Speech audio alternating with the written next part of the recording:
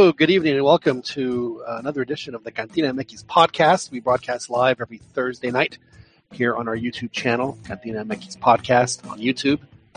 And of course, you can listen to this and in previous editions of the Cantina MX podcast. You can download from either Google Play or iTunes.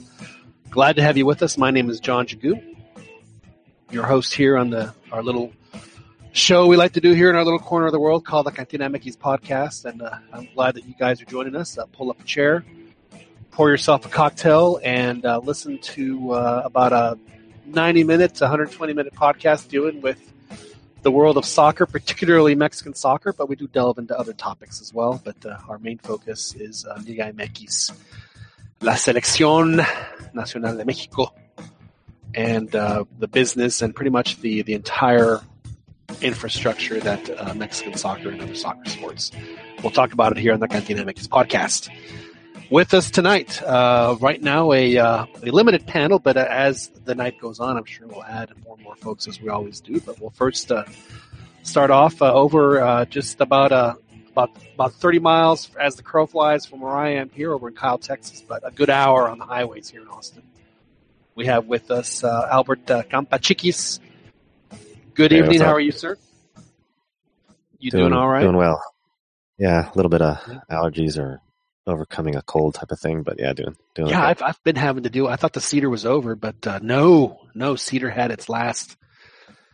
It had its last offensive this week, and I think it caught everybody by surprise. So, but hopefully that's over now. Chiquis, since it's just you and me. I did notice when we were in San Antonio a few weeks ago, and I don't want to out you for anything, but I did notice, Chiquis, that you had a sticker on your car of a team. Oh yeah. That now you could tell me that you bought the car used and it just came like that, and I get it and I'll understand, but I don't think that's the case. I think that is a sticker that you probably put on the car yourself. It's a Puma sticker. Correct. Yeah, I got that when visiting Mexico one day. And Pumas was expected to have a flan jarocho this weekend or I should say midweek. Yeah, last night, as a matter of fact, at CEU. It did not happen that way. It did not turn out that way for Pumas. They lost 2-1, and I think that it proved a couple of things. One, and I think you and I both knew this: Pumas is not as good as their record indicates. Number one. Number two, they're nowhere near good enough right now to overlook anybody.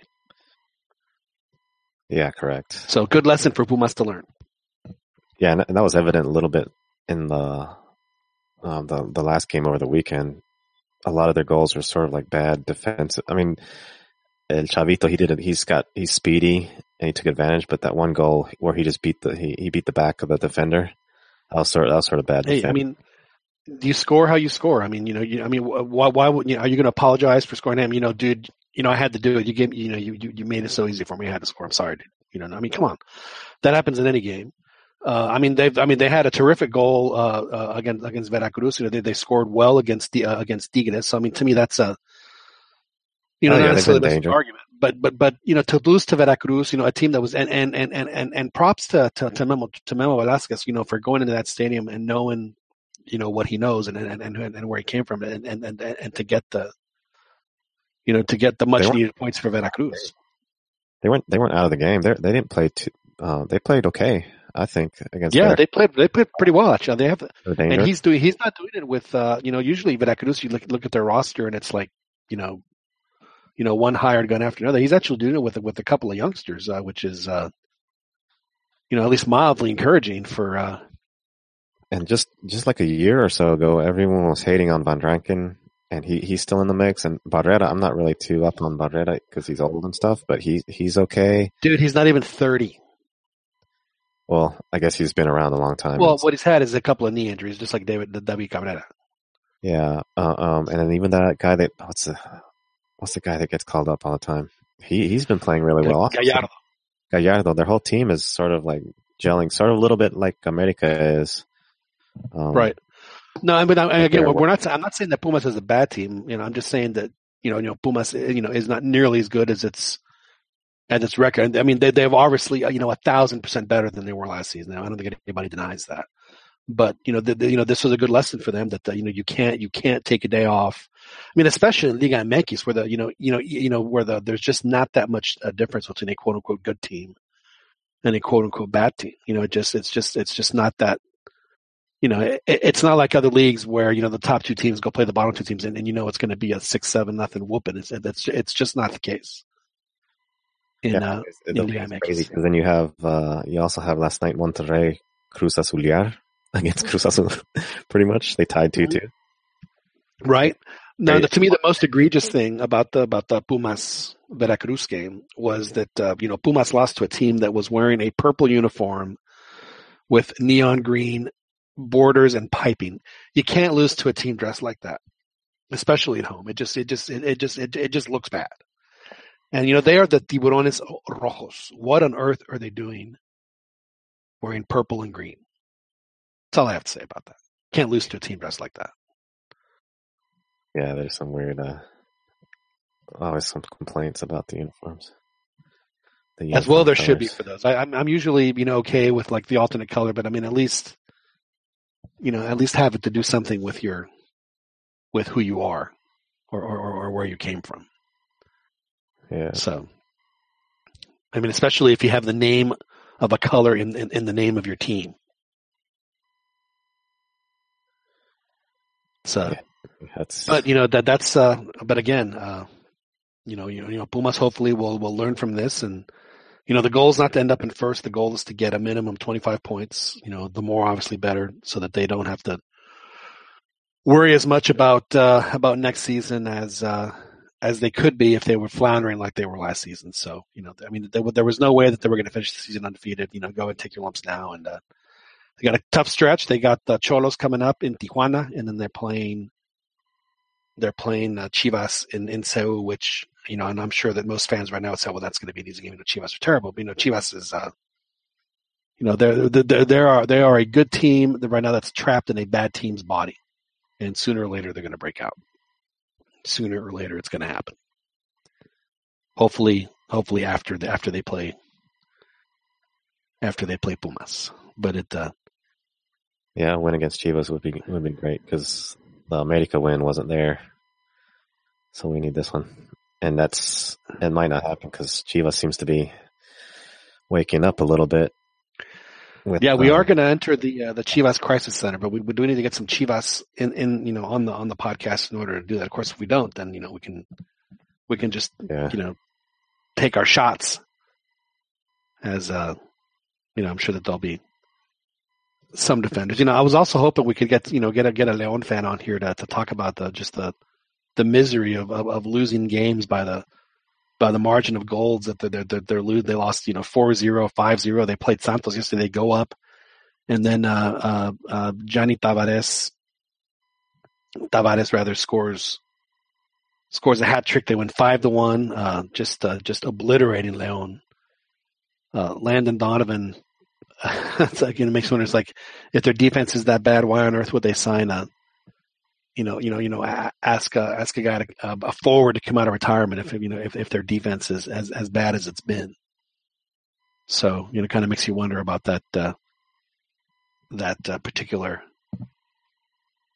business decision that Leon made, considering how poor their defense has been. Very very discouraging rather for the Los Esmeraldas. But Chiquis, you're thinking that Chivas is on their way back, huh? Yeah, I mean, this recent game, this is the first time I've noticed Almeida actually excited and happy and enjoying himself. Before that, like I said previously, he's sort of been gloom and it seems like he wants to get out of there. He wants out. And he's just frustrated because no signings and stuff, which I think is a bad excuse, but now he seems more animated. He seems, a lot more excited. Pulido scores 2 goals and he seemed back up. Now it does seem that they are, it's like there's been an avalanche, right? And they've spent the night in the cave, knowing that there's an avalanche, and they're starting to dig their way out. And the snow is starting to get just a little bit softer. It's not as hard to get through. which might be a good sign for them. And of course, we can't go into the Chivas Crisis Center without a Chiva. And luckily, a Chiva has joined us out in Los Angeles. So we are joined by Joel Aceves, Now, Joel, are you still a self-loathing Chivas fan, or have you learned to love Chivas again? I'm realist, John. I keep it real, man. So we'll just call you el Chiva pragmático. That's about right. About right. We'll call you Joel el pragmático. Okay. Well, Joel, not a win, but not a loss. In fact, a good result, or I should say, a good way to get a draw for Chivas. A way to boost the confidence. A 2-2 draw. Yeah, but I think the team needed from the last two games they played. They needed 4 points. So while it's good, it still leaves the team in a bad position. I was looking at the charts at the Citadel, and you have to make about 25 points to make Liguilla. And do you think that that Chivas is going to make those 25 points based on the schedule and your premonitions? No, I have them missing out. I had them making about 20. I think, yeah, they have it pretty tough. They go up against Pachuca next, which they host at home. And alongside of Cruz Azul, they're the only two teams that haven't been able to win at their home venue. And then after Pachuca, I believe they travel to Seoul and then host America. So I think that those are going to be pretty tough games. Pachuca is tricky, it could go either way with Pachuca. Depends which Tuzo shows up. But yeah, I think I'm gonna go back to the whole winning at home. And I think if you look at Puebla, they're in 5th place right now with 12 points. And that's basically all they've done is win all their home games. And it's not like they've been beating some schleps at home either. I mean, they beat Tigres at home. They beat Chivas. They beat Toluca recently. Yeah. So if your team has Puebla on the schedule and you have to go, we have to come up with a good nickname for the Camoteros, for their stadium. Yeah. La Camote Dome. But and yeah, they have a good coach in Ojitos Mesa. They do have a good coach in Ojitos Mesa. Yeah, he's been around the block. Yeah. And so I think that plays a big role in just doing good for the league. I personally would love for FMF to give Ojitos one more chance. One more chance at the national team. Well, he did get that one game, right? He played Brazil. A real chance. Oh, a real. Well, who knows, man? Not a pity chance. Not a lifetime achievement award kind of chance. A proper. And maybe he can have a La Puente like run. Well, that's true. And the thing I'm gonna say about Ojitos' team is that it's a modest squad. It kind of doesn't help Almeida when in Chivistas for that matter, when it's like that the team didn't have refuerzos, and it kind of invalidates some of the excuses that we could have to see a team like Puebla doing that much better. Well, with a more so and he's had the team for less, Well, Almeida's already been at the helm for let's say a little over 2 years. So it's going on to 3. So that's. No, you bring up some very valid points with the Camoteros there, and they've won all of their games at home, and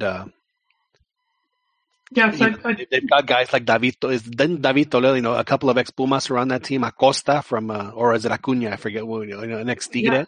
A lot of ex-guys are playing at Pumas.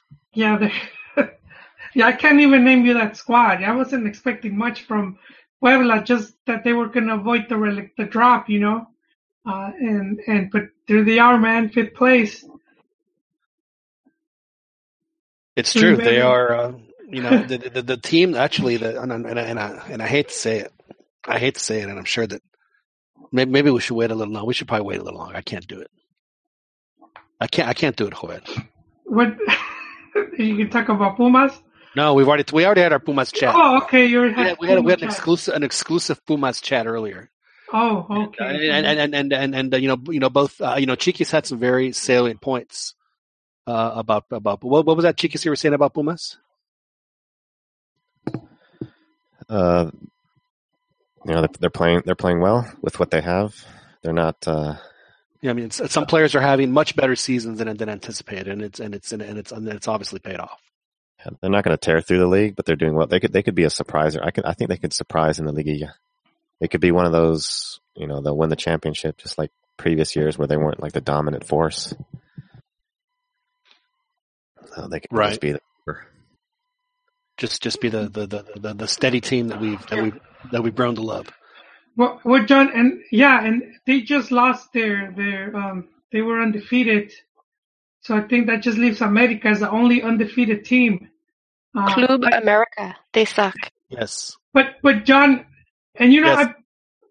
Most of the predictions I had, they've been pretty. I've been pretty fair with them, but the one where I did get it, it looks like I'm getting it pretty wrong, and we both had this one is Cruz Azul as we picked them as favorites to take the league, and they haven't won at home either, and I think that's a pretty big problem to have. It's early. I think the jury's still out on them. They got a really good result up in the Tamalera in Monterrey. Monterrey. Winning against a good Monterrey team, and then coming from behind to do it. And then I don't know, man, just not winning at home, and then I was expecting good things from Gullit, and this guy comes back and he's overweight. One shepherd's pie too many. That's right. That fine Scottish cuisine will do that to you. And then he gets to finally play and he gets injured. Yeah. Do you think it was the fine Scottish cuisine, Joel, or do you think it was the Macawins? They have a lot of fried food over there. The Macawins lager. I don't know what it was, but he was having a good time. So that's not. I don't know, man. I think Cruz Azul, their next game's at home, right? I believe so. So yeah, if they don't win it, then I think we could pack it in right there, John.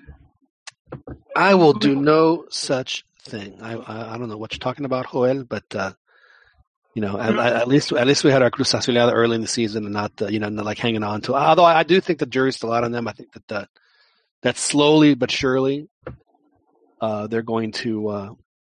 Well, they already dropped. John, they're in 15th place, just one spot above Chivas is 16. Yeah, but that doesn't mean anything, Joel. I mean, how many points are there between them and 7th place?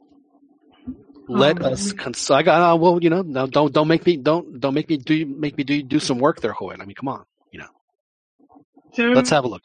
I would say 8th because 8th is Liguilla. All right, so 10 points. That's Leon. They have 10, and Cruz Azul has 7 points. So they're 3 points behind. No, you're right, but the thing is, I mean, come on. No. Well, see, I'm not saying they won't make Liguilla. I'm saying their odds of winning the league would drop considerably. Well, I think it depends. At what point will they have their magical 3-game winning streak? As you know, we talk about this on the show all the time. A 3-game winning streak in Liga MX gets you from 15th to 3rd in 3 weeks. That is true. And well, they play Puebla, so they're hosting Puebla, who hasn't been good on the road. But then Cruz Azul. Because I see them having similar at home. They have similar problem as Chivas. They have 2 draws and a defeat.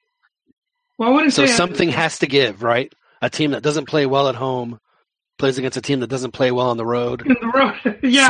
Somebody will suck less. That's how you sell that game. Who will suck less today? But I like their schedule. I think it's better than Chivas because, I mean, they do travel away to Santos, but then they host Querétaro. They have 3 games at home, John, which I think this is going to be their. Yeah. This is what you're talking about. This is where they get a big chance to turn it around. So they do face Querétaro, Pachuca, and Pumas all at home. Am I even looking at this right? Yeah. They're going to have 3 home games in a row. And then the game that all the Cruz Azulinos look forward to is they're going to travel away to America. Holy, you are not kidding. They have 3 home games in a row. How does that even happen? Yeah. Those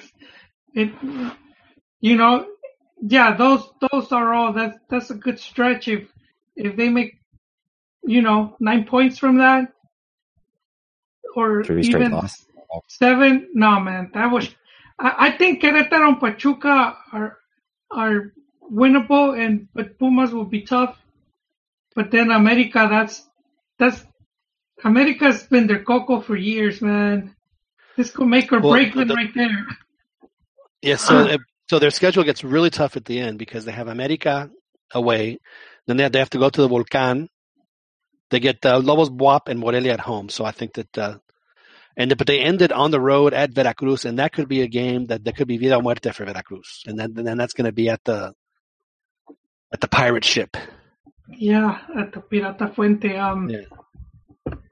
The drunken pirate ship. It's like it's like a booze cruise off the coast of Los Cabos. All right, John. So I'm glad you still have faith in the Cruz Azul, man. Hey, you gotta have faith in what and what you've picked.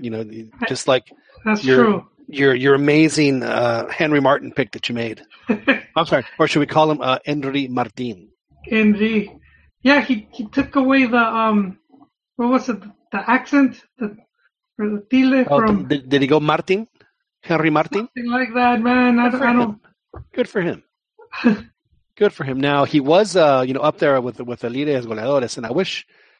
Oh, well, I stand corrected. I was going to say I wish that our resident Santos fan was on with us, and I thought he wasn't, but I'm sure that he was just in time to talk to Giannini, who's that's right. He's making a run. He's making a run for Cardoso's record, man. Who right? not only Joel is the leading goal scorer in Liga MX, but is also has scored more goals than 2/3 of the league have.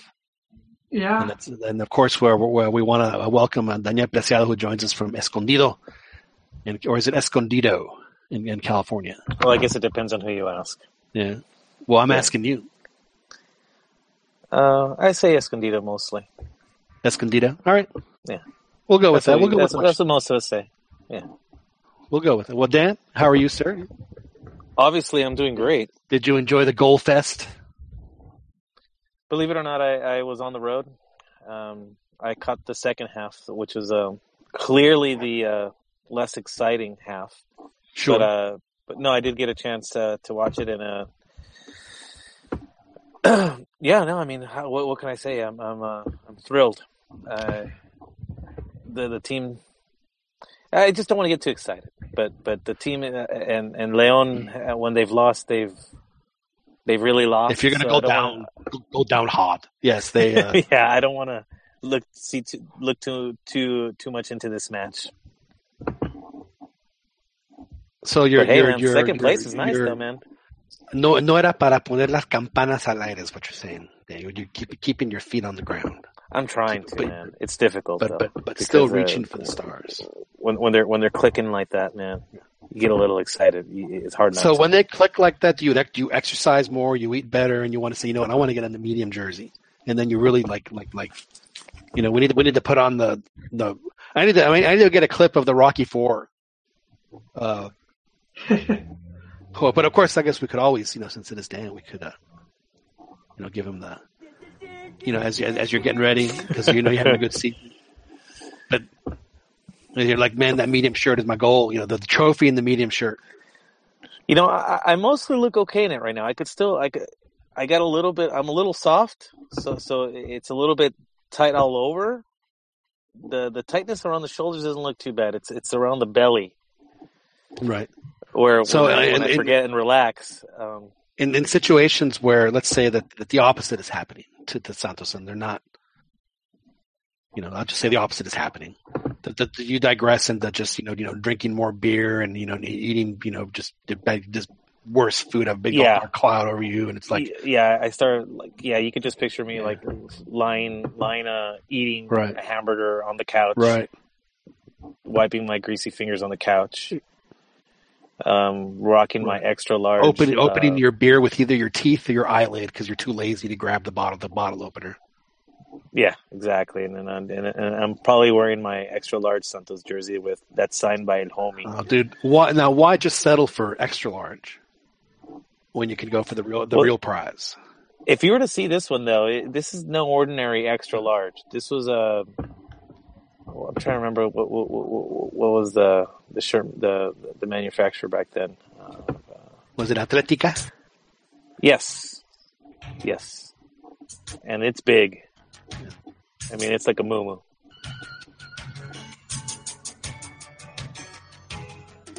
That song's playing in the back of my head as I'm like struggling to get those last extra fries down my throat. Come on, finish it. That's right. Just do it for injections. Do it for Jared. Yeah. Well, you should be very excited. I mean, they've obviously played well, and no, I do want to make a correction. Last week I had mentioned on the show here. I thought that Tavares was Portuguese, but he's from the Cape Verde Islands, which I did not realize were actually competing independently in the in the African nations, or at least in the CAF. You made me do some Wikipedia research. After you said that, I was like, really? And then I came to see the same thing. But but I thought that he was, for some reason I had in my head that he was eligible for Portugal, but I guess which. But they were a satellite nation at one point, so it's not like we were crazy. Totally. Yes, but if you're Osorio, is he eligible for? No, because he's played for the Cape Verde. He's made a senior. Because he played. I know, but Cape Verde, do they even play official games? Yes, they do. They participated in World Cup qualification this last time. Africans Cup probably. But he's great though. But it's a shame that you don't even get to see him. He wasn't that well last season, and then he spurts on the scene today or this season. He was decent. He wasn't up to this. I think everything's No, he did to León what I think Joel was thinking he was going to do to Chivas, although he did score a really good goal against Chivas to ice that game. Yeah, no, I knew he was going to score against the Coats. I was like, the leaky defense, we might as well roll out the welcome home mat for the Giannini. But I got to ask, I have to ask Dan if he's worried, because it's one thing we've noticed before is that Santos likes to America likes to poach your talent, man. So how much longer can you hold on to Di Giannini before? It's clear that if he continues to score like this, he'll probably be wearing an America jersey, and if he were Mexican somehow, he'd probably wearing a Chivas jersey. I'll put a mask, hit him in the knee, take him out for a couple weeks. He could recover in time for Liguilla. Well, I think he's safe now because America is looking pretty stacked up front. They are, but their other strikers. They don't have a player like Di Giannini, man. That's what you want. Well, he's a unique player in the league. I mean, just his size, athleticism, strength. I mean, and then he's got talent on top of everything. So right now, the way he was playing both sides too, trying to recover, playing defense. He's playing lights out, top to bottom. His finishing, also. Has been nice. I mean, it hasn't just been just regular goals. Some of them have been quite really nice quality finishes. Anything. I mean, I'll be shocked. He has a very large range from where he can score goals, and he can score goals. And I'm not sure if you saw, but like just the way he's able to close spaces, like when he wants to. I mean, during that León game, and even against Chivas, I think I thought I saw a couple instances where in open space, all he had to do was poke the ball forward and just completely outsprint everybody else, and he was creating just a ton of chances just doing that. It was, he was just looking like he was moving at a completely different gear than everybody else. I'm like, man, this dude just looks fierce right now, just vicious. So, yeah, man, I'm pretty excited. But yes, obviously, if he continues on this ridiculous streak, then he'll probably be poached by one of the more affluent clubs. Well, then Santos will just get the next one, because they obviously have seemed to have had a really good eye for, they're just one of those teams that does a really good job in picking. Or America can trade the scientist for Giannini. Well, he was at Santos way before he was at America, and he was terrific at Santos too. And they're wanting to dump him to MLS, I think. They are. I have heard that too. Yeah, he would do great there, I think. Especially because he shines a little bit more individually, so he'll be able to do. I think he'd be able to do some good damage there. And to be honest with you, I'd still welcome him back to Santos. Maybe it's the elevation or something, but maybe I wouldn't mind seeing him come back because he was good for us. I know he's been a bit of a disappointment for Las Águilas, but again, I don't think he's been terrible either. Not as bad as some of our fellow podcasters would make out to be. Inconsistent. Yeah, very inconsistent. I just think about my dad. I mean, he's probably the biggest S-talker of them all when it comes to these ex-Santos players playing for his team.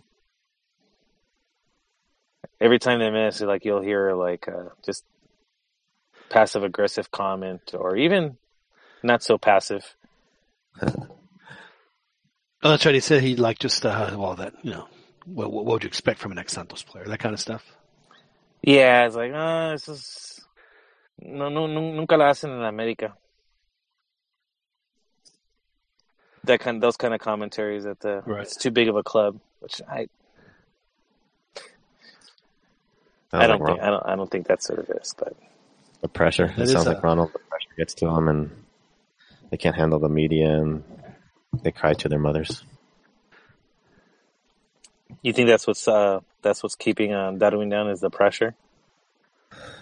That's Ronald. Ronald has said that before. And the theory is, with a big club like America, people go there, and all of a sudden the spotlight's on them, and they're under the microscope for every little move they make, and they can't handle it. I'm not the one saying that, John. I'm just Beto, I'm just the one repeating what other players have said. I mean, Darwin himself and Ronnie De Luna joins us on the podcast.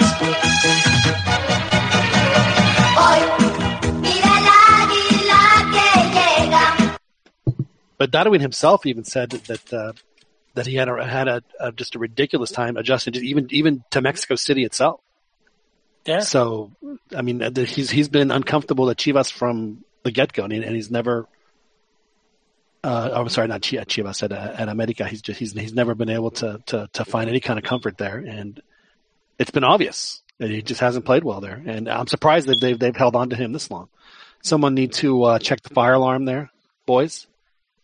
Is a battery down on somebody's fire alarm? Yep. No. Someone needs a new 9-volt. I heard it.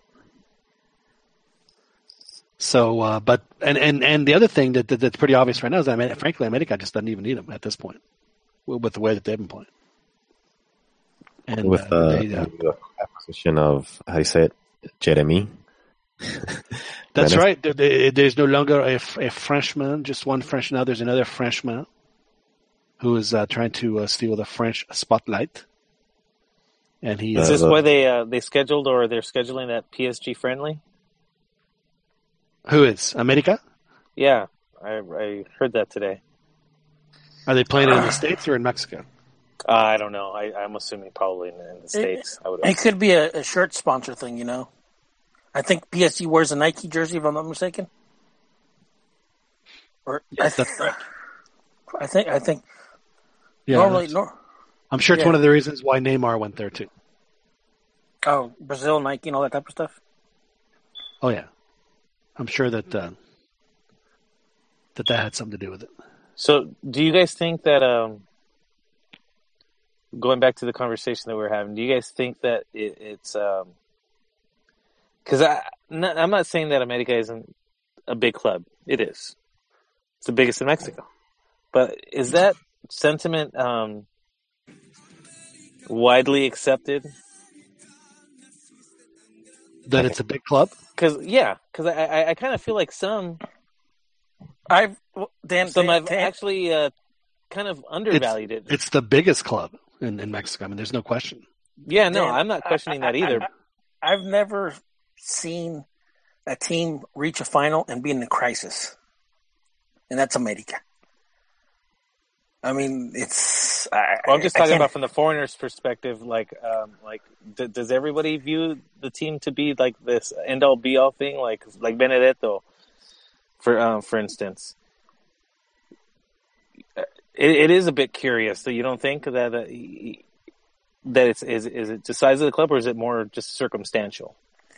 I think it's the size, and it's just the amount of media that comes with it. Because what was that one coach you guys had for a while? That dude like laughed at it. Laughed at this grandeur of America. Oh, it was. Was it Ramon Diaz? No. Yeah, Pelado Diaz. Yeah, Ramon Diaz. Yeah. I mean, that dude was smug and just like, and he lasted totally dismissed it. Well, Ramon Diaz and even Coco Basile and stuff like that. You could tell even that the press even got to them. Well, I think that what happens with them, I think that they underestimate the pressure and the they think that they're going to be attention. Here. It's like they think that they come here and they think that everything's going to be, oh yes, teacher, teach me, you know, and they come or they leave with, you know, with a different mentality. It's like, oh man, you know. So it's just different. It really is when you're coaching a team like America. I mean, you also have to understand that America is in a city that has, you know, it's more populous than the state of Texas. Yeah. You know, there's like 25 to 30 million people live in Mexico City alone. Yeah, the metropolitan area. Yeah, but yeah. It's Ron, you should really get that battery put in your smoke alarm there, buddy. Dude, it's not me, dude. It's not us.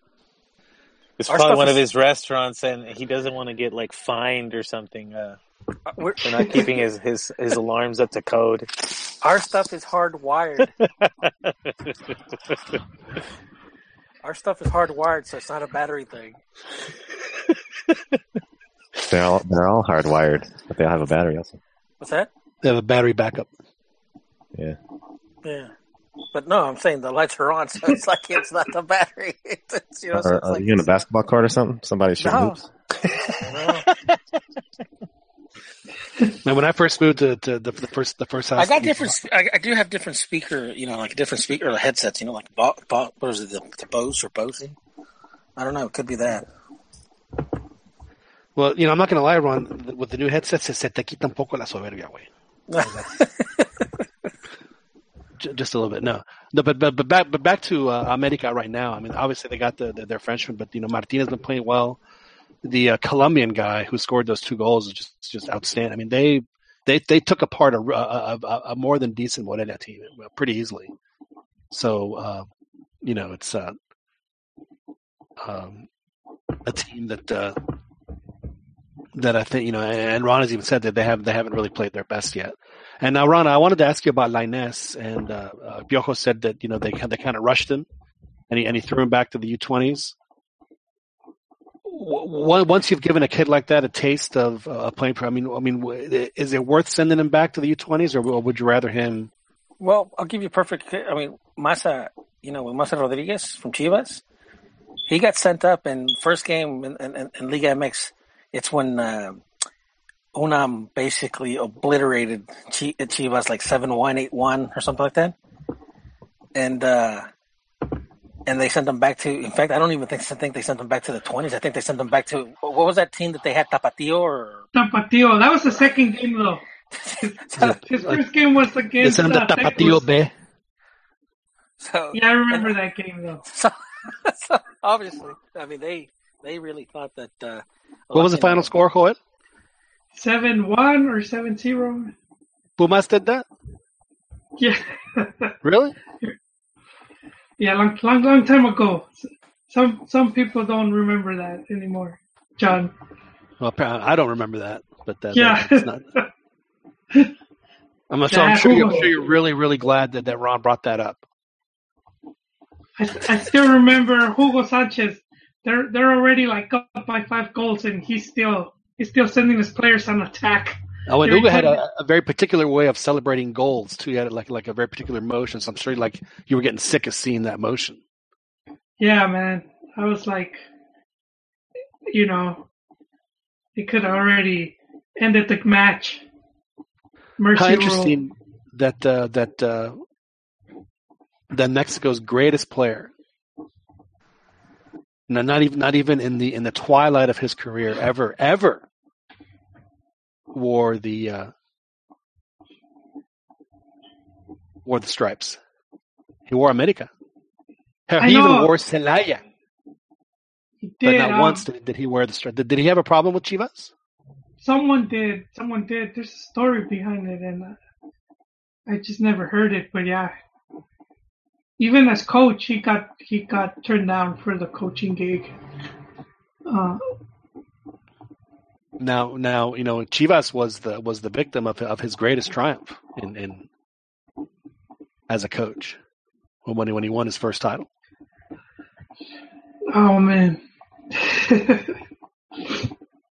I'm sorry, Joel. I'm being mean to you. We'll give you.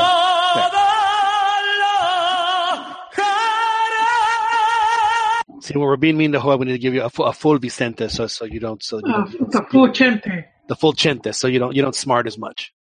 It's like putting an ice pack on it. It takes the swelling down. I still have. It sounds like a dirty Sanchez. It's like the full Chente. I still have the Colts doing good at the CONCACAF Champions Cup or League or whatever. Yeah. Do you feel a trophy? Are they going to make a run at the trophy? I do, but if they don't, I still feel they're going to put a strong fight for it. Do you think that they're using the local tournament to get better for the CONCACAF champions? No, not using it. It's just the timing, I think by the time it's in full swing, Chivas would have recovered, but it will be too late.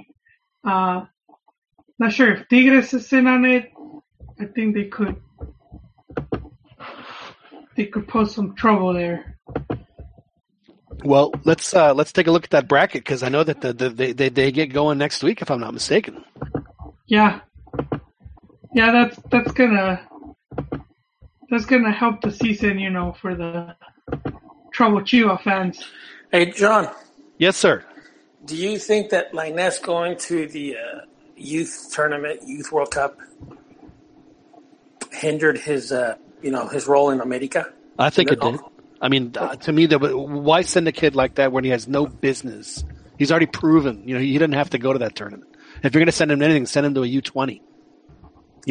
Give him something, give him a challenge. I mean, he was clearly the best player on the wherever he played, he was clearly the best player. And even when they played against England, man, there was no question, absolutely. But I think that not competing with the first team or not training with the first team and stuff like that hindered his progress.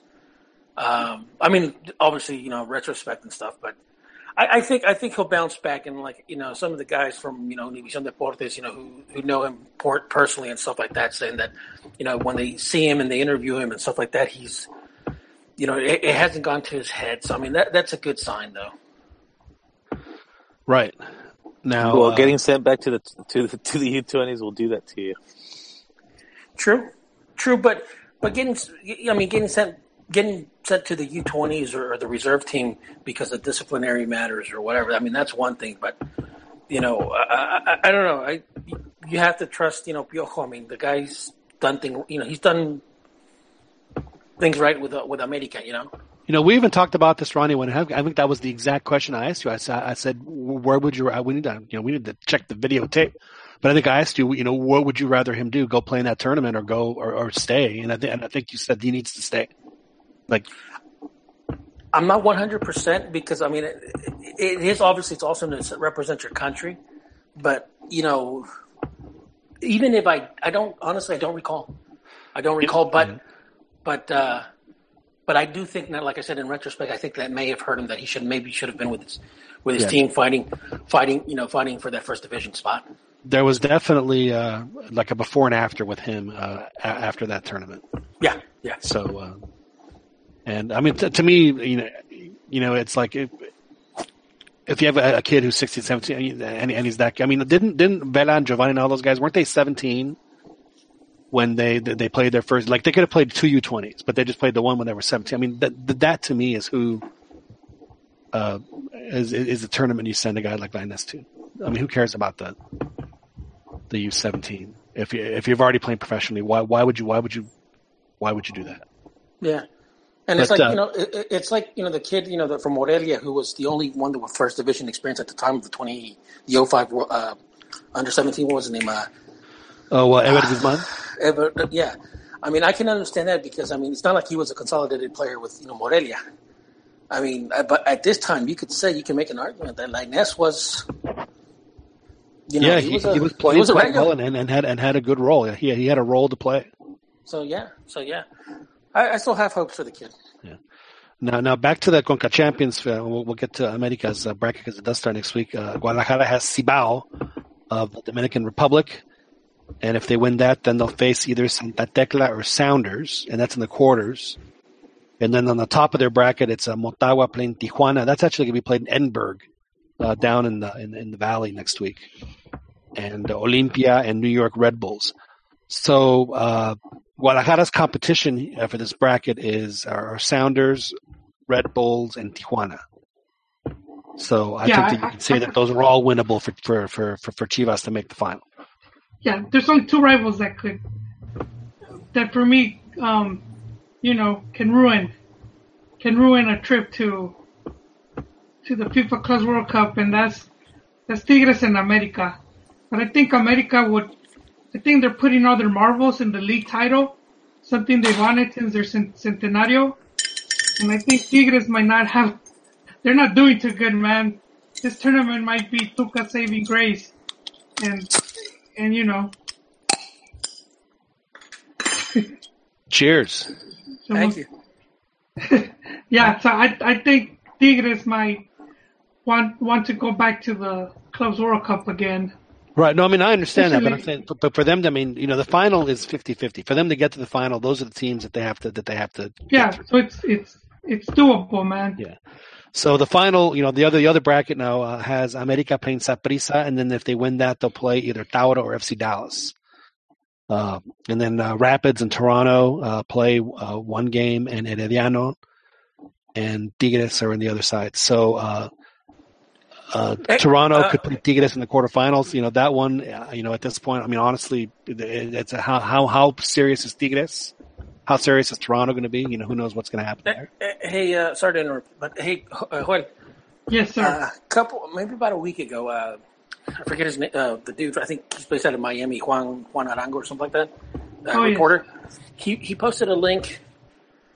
It was in French regarding an interview with Saprissa's president, and I did the Google translation thing and stuff like that. And did Vergara leave Saprissa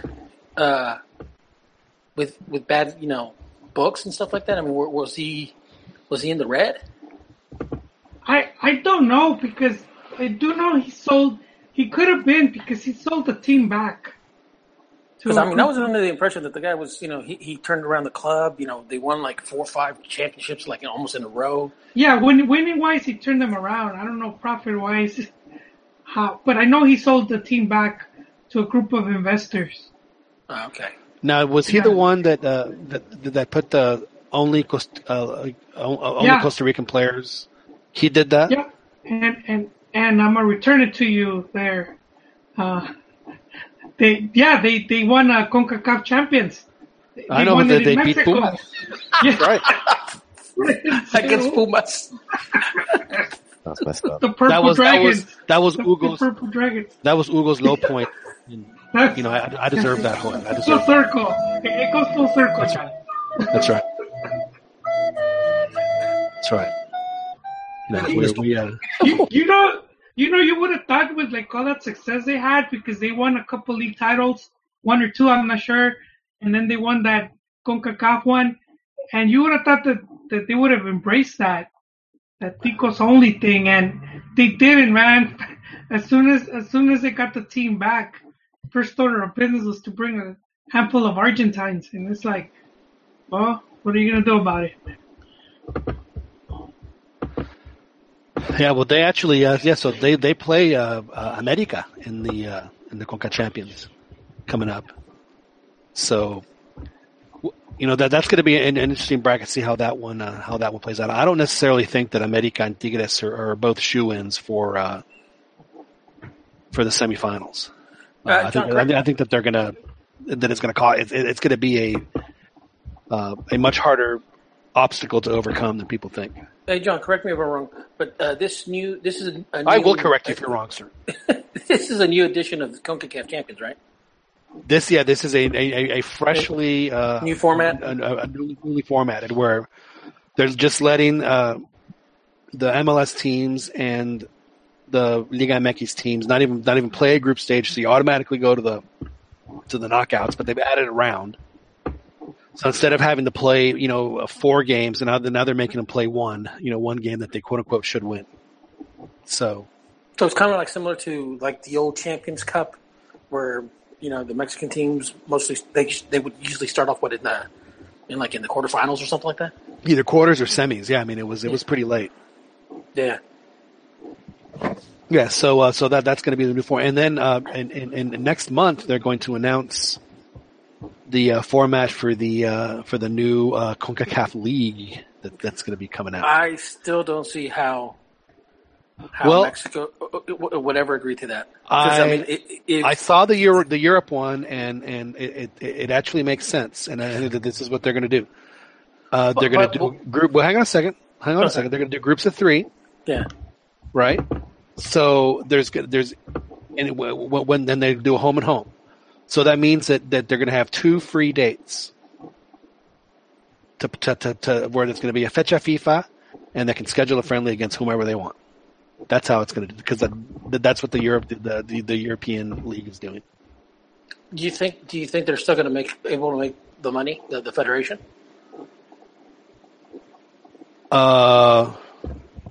Well, I mean, they're not going to be able to. Well, what they would do is that they would just schedule moleros that aren't fecha like they used to fecha, which actually, to me, make more sense, because if you're going to play molero, why are you flying Chicharito? Why are you making him travel 26 hours when you can just bring in somebody to try out? So yeah, I do think that they'll still have some games that they just won't be fecha FIFA, which to me. If you're going to play a Molero, then at least, send some guys to see what they can do, and, not guys what they can do. Especially, in the year after the World Cup, they got to find some new blood somehow. Can you honestly see,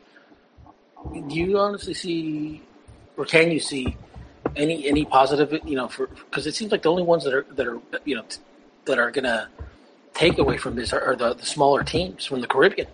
Well, and it's the same in Europe. The way that they've structured it in Europe, I don't know if you saw, Ron, when they announced it, is they have 4 groups of 12 teams each, or it's 16. I forget, maybe it's 16 teams, whatever it is, or maybe it's 3 of 6. Probably 3 of 16 makes more sense. They have Group A, Group B, Group C. Whoever wins that group gets automatically goes to Eurocopa. So they have that to play. So that's huge for the one, Group A or the France, Germany, Italy, England, the 12 best. Yeah. But they also have promotion and relegation. So if you're 12th in the in Group A, you go down to Group B, and then the first guy that wins Group B gets promoted to Group A. So and then obviously Group C, etc. Group C gets promoted to Group B. That makes it very interesting because then if you're a team, it gives you something else to fight for as well. Yeah. Because then you're gonna want to be in Group A if you were one of the top teams that fell. So that's pressure. That's pressure not to, to do good because you don't want to drop, or if you're, a lower tier team, you want to be in the Group A. You want to be in. So if CONCACAF follows the same format, then Mexico is going to be playing games against the U.S., against Honduras, against Costa Rica, El Salvador, etc. I mean, now that's if CONCACAF is going to do it that way. There's no guarantee that that's what they're going to do. I personally didn't mind the hex. Well, the hex is still going to happen.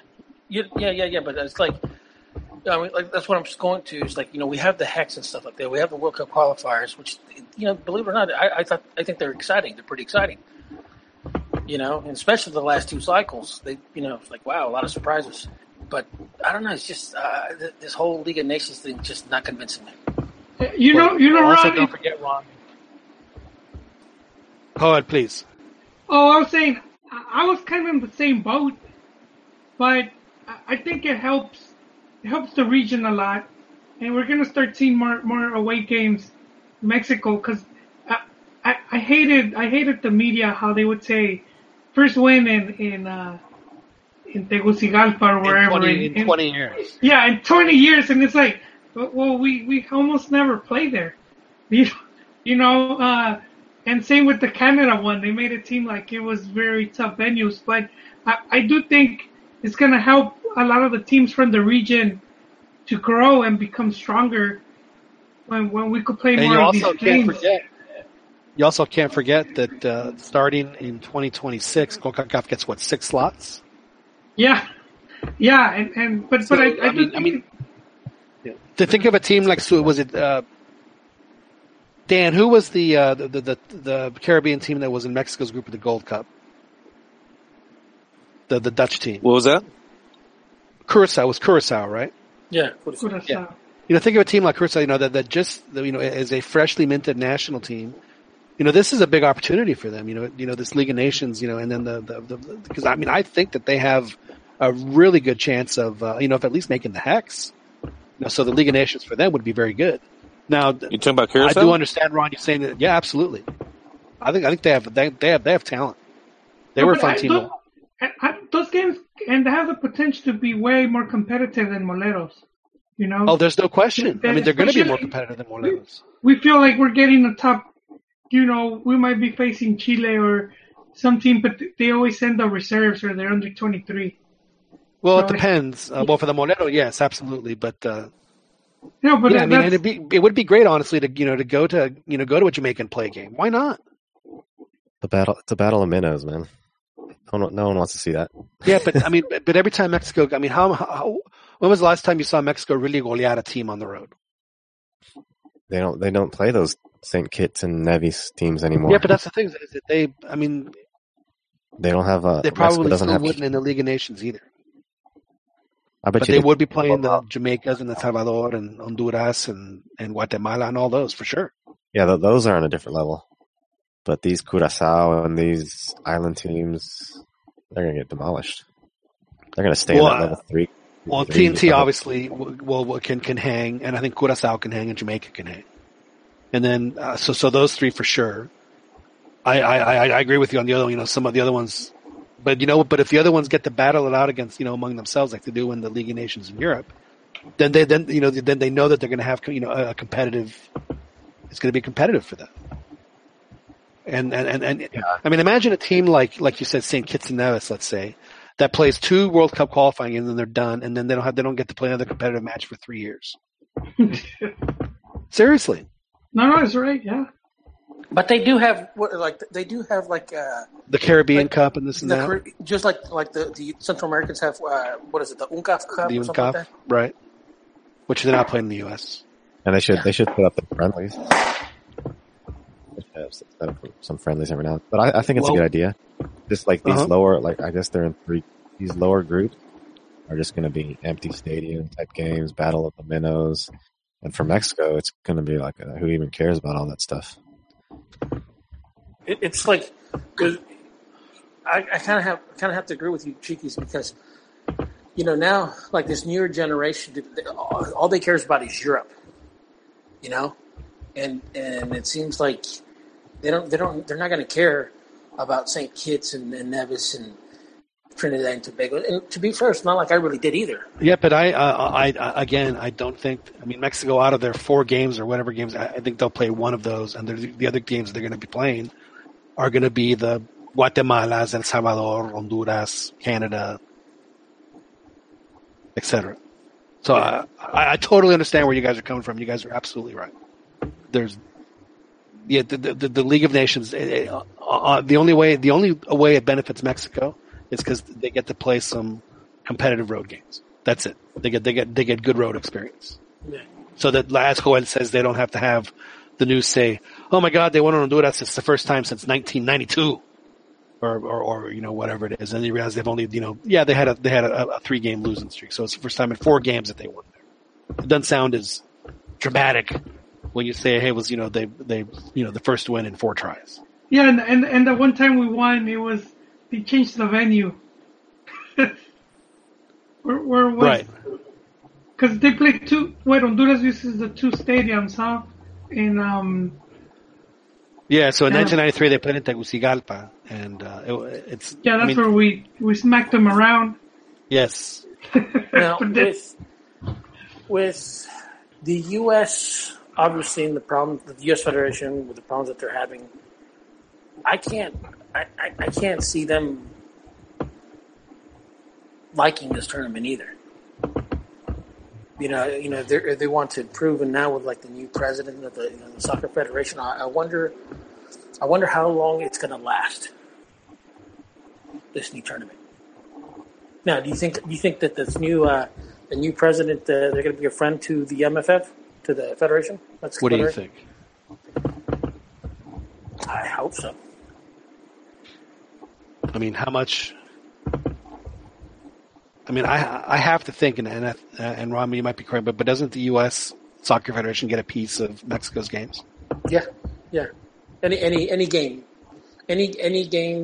played, in the United States, the U.S. Soccer Federation gets a cut, and that all depends if it's national or if it's international. Yeah. And there are arbitros too, right? Because it has to be. Well, they use Canadians and Salvadorians. No, they don't always use U.S. refs. I thought for friendlies it had to be. No, they use. They have the Canadian guys. I've seen the real good ref from El Salvador has come up and done a couple of them. What's that guy's name? Aguilar. He's a good ref. He's a good ref. He's the best ref in the region. Not is he? Is he good as Kaiser? Yeah, that guy. As good as who? Geiger. Oh, Mark Geiger. Good guy, Geiger. Mark Geiger had a really good World Cup in Brazil. He repped really well. I thought he had a good Gold Cup too, man. He had he did. I got to tell you, that was just. I just love the irony of U.S. fans just pissing and moaning about how, how the CONCACAF referee and this and that, and then like. Having the ref be an American that does that, it's like, you're right. You're absolutely right. Terrible referee. You're absolutely right. I still don't buy it. You got this big investigation going on, and the investigation's coming out of the U.S. And you really think like a U.S. ref is gonna like throw a match in Mexico's favor? It's just ridiculous, man. Yeah, it's.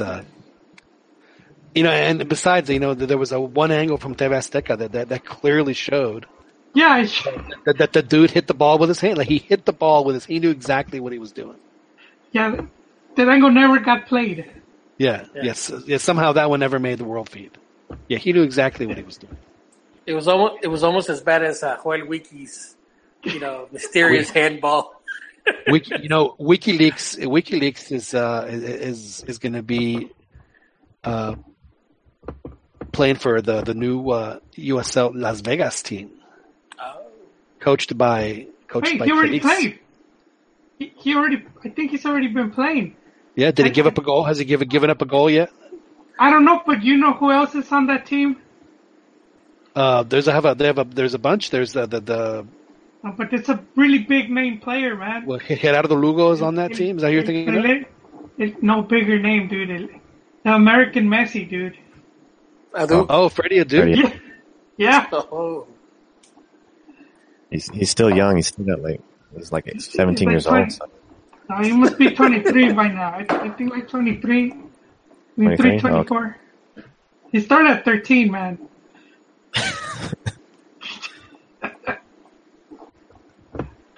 So Freddie Du's on that team.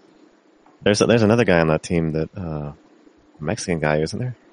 There's quite a few Mexican players on that team actually, but I know the ones that stuck out for me were Gerardo Lugo and WikiLeaks. Who did he make the Germany 06 roster? Did we have was there a Wiki on that team or Wiki did make or he took Claudio Suarez instead of Wiki. I have more faith and confidence in a 40-year-old sweeper for Chivas USA than I have in my young 25, 26-year-old starter for Cruz Azul. I don't remember. Did Wiki make the 2006 or 2010? No, it was 2006. 2006. Yeah, because he was in the Molero Gold Cup, and he played a few of the qualifiers. Maybe the ones after they'd already qualified. So he was definitely in the picture. That's my favorite nickname ever. Who was? I think Ron knows this one because he saw the Where Are They Now special. Yes. It's this one Mexican. I forget the name, and I saw some of the clips. It was this Mexican player. He ended up playing in Guatemala's second division. Yeah, Alejandro Nava. And he would get a ride to the stadium in back of someone's pickup truck. How do you go from playing with Chivas? Because he played with Chivas, and then he left Chivas, and then Manuel Lapuente tried to revive his career in America. This is around 2002. I mean, the guy hit rock bottom, dude. I mean, he said that Omar Bravo took he his hit job. such rock bottom that he had to play for America. He hit rock bottom because he had to play in the second division in Guatemala. In Guatemala. Well, doesn't Luis Landin? Isn't he going to play? Doesn't he play for Herediano right now? Or yeah. So he's going up against Tigres. But that's a little bit more respectable. That doesn't compare to getting a ride on the back of a pickup truck. You're playing in a dirt field. And after the game, you have to clear out because there's going to be a jaripeo, in the same the same stadium, So and those are the experiences that Mexico is going to have in the new CONCACAF League of Nations. They're going to play. See, and if I were El Salvador, I would say, normally we play at the Cuscatlán. Today we're going to play at the. At one of the stadiums that I think even, what was the name of the coach, de Los Cobos? Yeah, de Los Cobos. Said that he practically had to hire a Sherpa to get into the stadium to navigate. It was just really, really hard to get to some of those stadiums. That's where El Salvador should play Mexico. They're off the grid stadium. Yeah. How fun would that be? It'd be a laughing stock. Nah, I've seen Mexico play a World Cup qualifier. It was one of the Caribbean, and they didn't even have stands. I remember one year it was just a field. In 1993 or 1992, that's exactly what they just put on a practice field, and they won 10-0. I mean, it was it's how on earth can this even be? Yeah, it looked like a practice game. It didn't really look like a.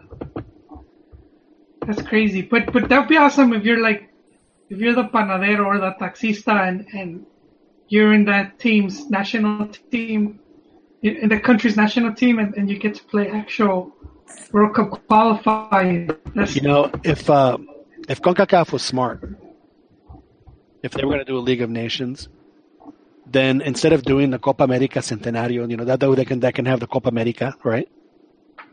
And CONCACAF can have the Gold Cup. But the League of Nations is when they should rope in the South American teams. You mean a combined? Yes. Oh. Then you would exclude all the South American, Central American, or not South American. Central. No, then it's by division. The same way as the European. You take 48 teams, or 30, whatever it is, and you tier it.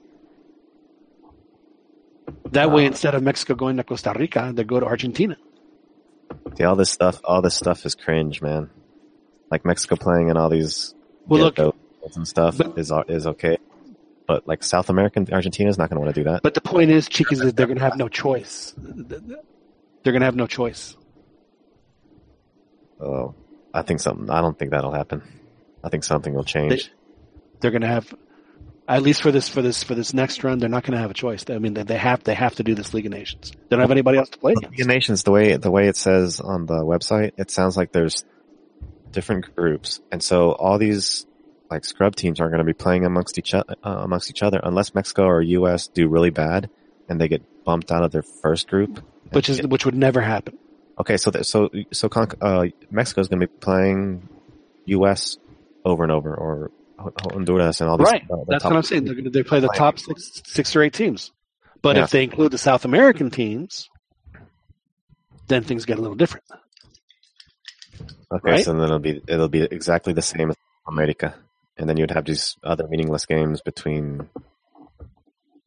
Exactly, that's the whole point. If you're going to play a meaningless game, would you rather play a meaningless game against El Salvador, or would you rather play a meaningless game against, Brazil? In Brazil, where would you? What meaningless game would you rather play? Okay, yeah, of course, the Brazil. So right. So if they're going to do this League of Nations things, then that to me is, and then you spread it out over 2 or 3. It's perfect. It's perfect. Al, they're asking if you have the phone line set up. Oh, you can do that right now. We did tease that we might have callers. Firm. Yeah. Yeah. We should suggest that to our friends at CONCACAF. Hey, if you're gonna do a League of Nations, why don't you throw in CONMEBOL too? Well, how great would that be? Now, Ron, would that change your mind about the League of Nations for CONCACAF if they combine it with CONMEBOL? Nah. I mean, if you're going to play a meaningless friendly, which is what it is, it's a friendly tournament. What's that tournament that Argentina plays between seasons? Torneo de Verano. Torneo de Verano. It was 4 teams or whatever it is. Something like that, yeah. It's essentially meaningless. Friendly. It's competitive, but it's essentially meaningless, right? No, the League of Nations is to decide who gets to go to the Gold Cup, and also the seeding or the ranking for seeds to the CONCACAF qualifier, World Cup qualifiers. Okay, that's what the website says. Right. So they're not really. I mean, they're important games. It appears to be. But but it's going to be important. It's going to be important for the lower groups. Yeah. Mexico's going to go to the Gold Cup regardless. Right. So they don't have to qualify. Who wants to call? Or who wants to call in, Juan? From the Yahoo chat. Oh, okay. Los amiguis. We have a separate chat. Oh, they mean the YouTube chat. We have a separate chat.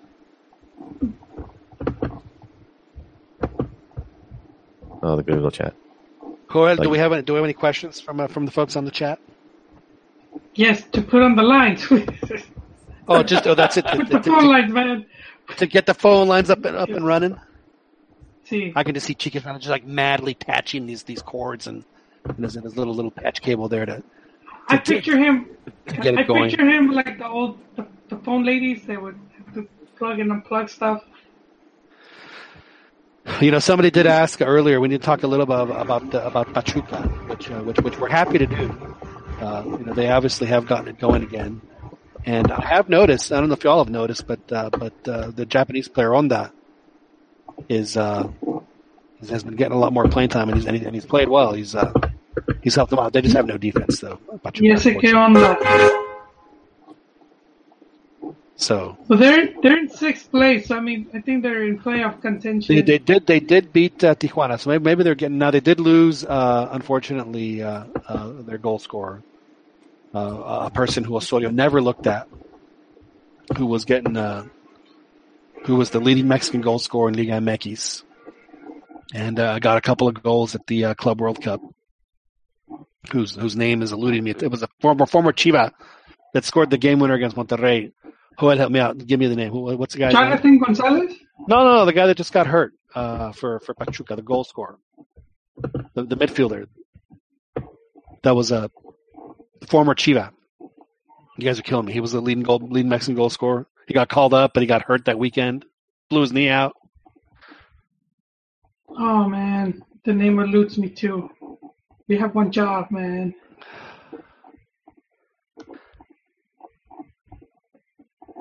Wow, I can't believe that the name has slipped my mind. Victor Guzman, thank you on the chat. Thank you, of course, Victor Guzman, the former Chiva. He scored the game winner against Monterrey in the final. Nos van a quitar la chamba, güey.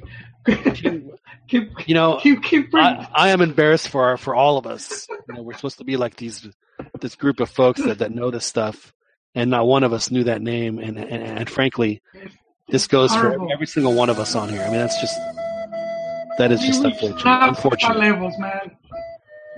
That is unfortunate. That is unfortunate. Exactly. All right, so Pachuca travels away to Chivas, which I could see this game going either way. And then they go up against a León. They host León, who León's been, man, their defense has been horrible. Yeah. It has been. It's they've given up and then a bushel. You know how Cruz Azul had 3 home games? Well, Pachuca's gonna have 3 road games. Oof. In a row, yes, to Toluca, Cruz Azul, and Necaxa, which are I think they match up pretty even, all those teams. Yeah, man, they have a tricky schedule. At the end of the day, do you think that between Pachuca and Chivas, who makes the league? I would favor the Tuzos, man. Especially if they take points from Chiverío. Even if they take a draw from next week, that would mean Chivas already lost 10 points at home. Wow, that's a lot of points to lose at home. Yeah, to make them up on the road, it's even very difficult. Do you think Chivas plays better on the road than they do at home? I don't know. I think they always play the same. I just think teams have figured them out where it's like they just let Chivas attack, Because they're one of the teams that I think that has the more shots or the most chances. Doesn't mean that they're good chances or good shots, but I do feel like a lot of teams just let them take the initiative, knowing they could burn them on a counter. Right. Because they don't have the strongest central. Now, I did notice that Aranis did make the start. He finally returned to the starting lineup. So I guess his confinement expired, and he was able to be allowed to go back to playing. Hey guys, I'm gonna have to get going, but I just wanted to, before I leave, sorry to interrupt, John. Yes. That America plays Veracruz next weekend at the famous Pirata Fuente Stadium. Yes. So, what do you guys think? On a nice, cool afternoon, beautiful afternoon. Yeah. Like that one. You know exactly where I'm going to. That one long ago. A camel's hump. Yeah. Dude, there's if you guys are keeping up with the David Faitelson tweets, then now they're getting there are other accounts with like David el Estúpido. because of that little, spat, between. Oh, that's right. Yeah. There are even cartoons of Cuauhtémoc Blanco hitting David Michaels. Dude, these guys are getting too creative, man. It's hilarious. But yeah, just wanted to throw that one in there. Well, Ron, do you feel better about before you go? You feel better about your America? I said, I think that right now they're still at least a semifinalist. A club. There's a certain thing that for me that it's like it's still not clicking. So they don't deserve the just yet. Not yet. Not yet. They're still doing with the other one. They're still they still haven't escaped this yet. This is the Centenario song. You're putting too much pressure. Like for example, the game against Tigres. Technically, America was the better team that game. And they should have come up with that team, or they should have come up with that game, winning.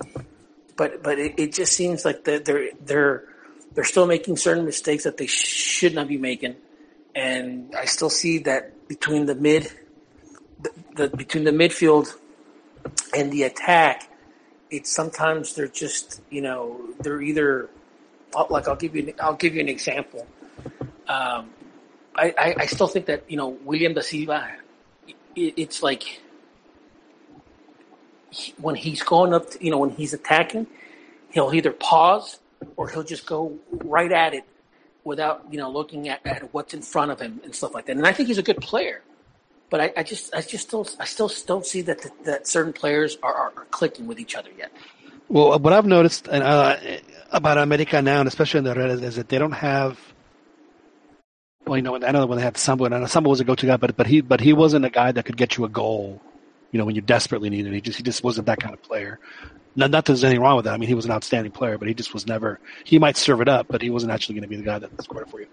Well, what America, to me, what they lack right now is that one guy that can come on and get you that, get you a goal when you need it. A guy that is just a proven clutch guy for them. Now I know that Uribe has had that role in the past. And he's done it a little for America, but he hasn't really, shown up when they absolutely have to have it. I think that is their one missing piece right now, is that they don't have a guy that can get it for them when they absolutely have to have it. Yeah, multiple guys that are there though.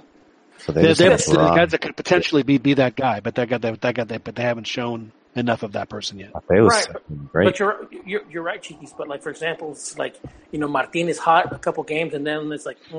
Same thing with Oribe. Same thing with what's his name, Cecilio Dominguez. It's like I'd like to see a little bit more consistency. I'd like to see them, when they're building up in the attacks.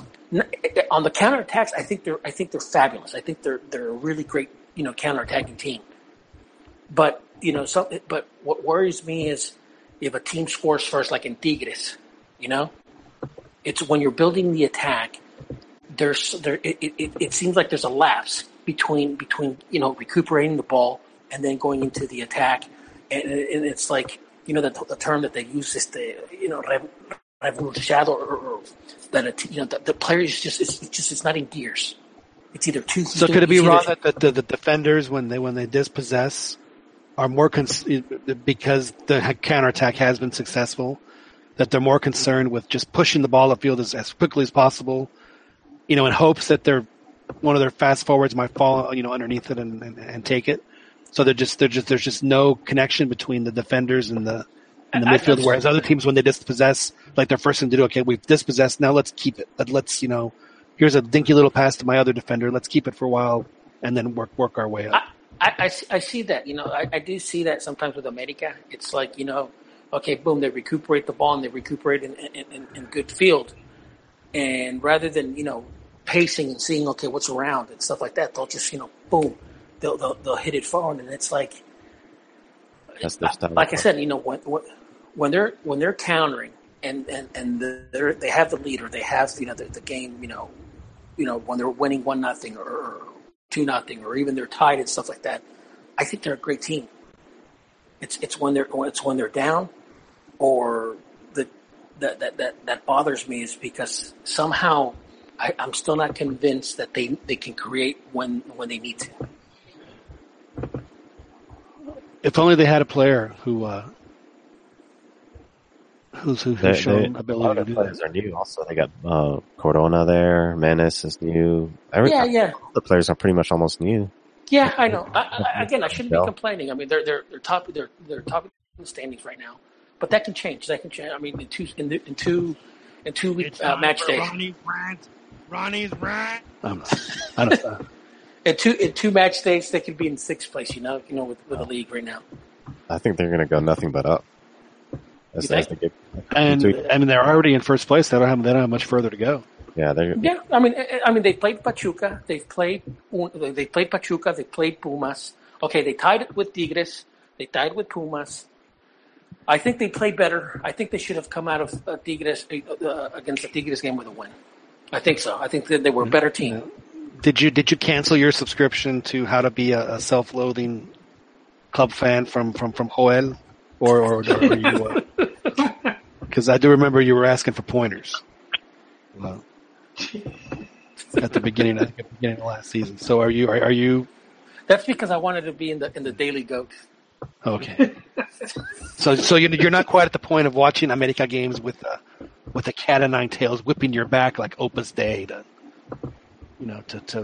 be angry, to punish yourself for liking America. I can't like him. You're not quite there yet. You know what? I love the team, dude. I love the club, but I still, believe it or not, there's still a part of me. Like I loved the team in 2013. Right. Okay. These teams, dude, there's just for me, it's just there's too many foreigners, and I do have a problem with that. I mean, I'll still support them. I still cheer their goals and stuff like that, but still, I'd like to see more players from the youth academy, and I'd like to see more, Mexican players in the team. So it's like for some reason, I don't know. Maybe that's one of the reasons why I still haven't invested myself fully, with the club. It's like, You need to be a Chivas fan then, or a Pachuca fan. What's that? You need to be a Chivas fan or a Pachuca fan then. Nah.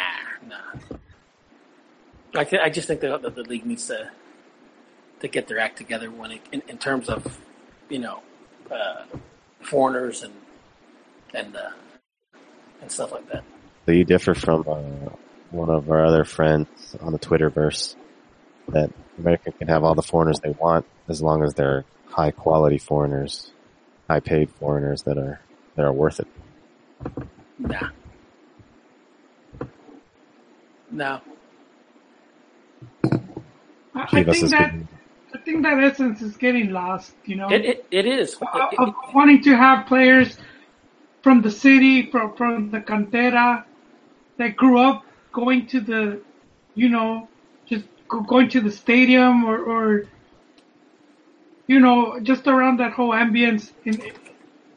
It's just getting lost. And I know with newer fans it's even more lost because it's just, they like watching more international Champions League and Euro Cup, stuff like that. I mean, I was watching the Olympics tonight, right? And there was some guy who was wearing the Canadian flag and all this other stuff, and he was Dutch. He was born in Holland. He had a Canadian dad. Spent his entire life in the Dutch speed skating system. Obviously, couldn't cut it with them, so he goes to Canada, and then in a year, is eligible to skate for Canada at the Olympics. Yeah. So, yeah, I mean, there's no. It seems like the.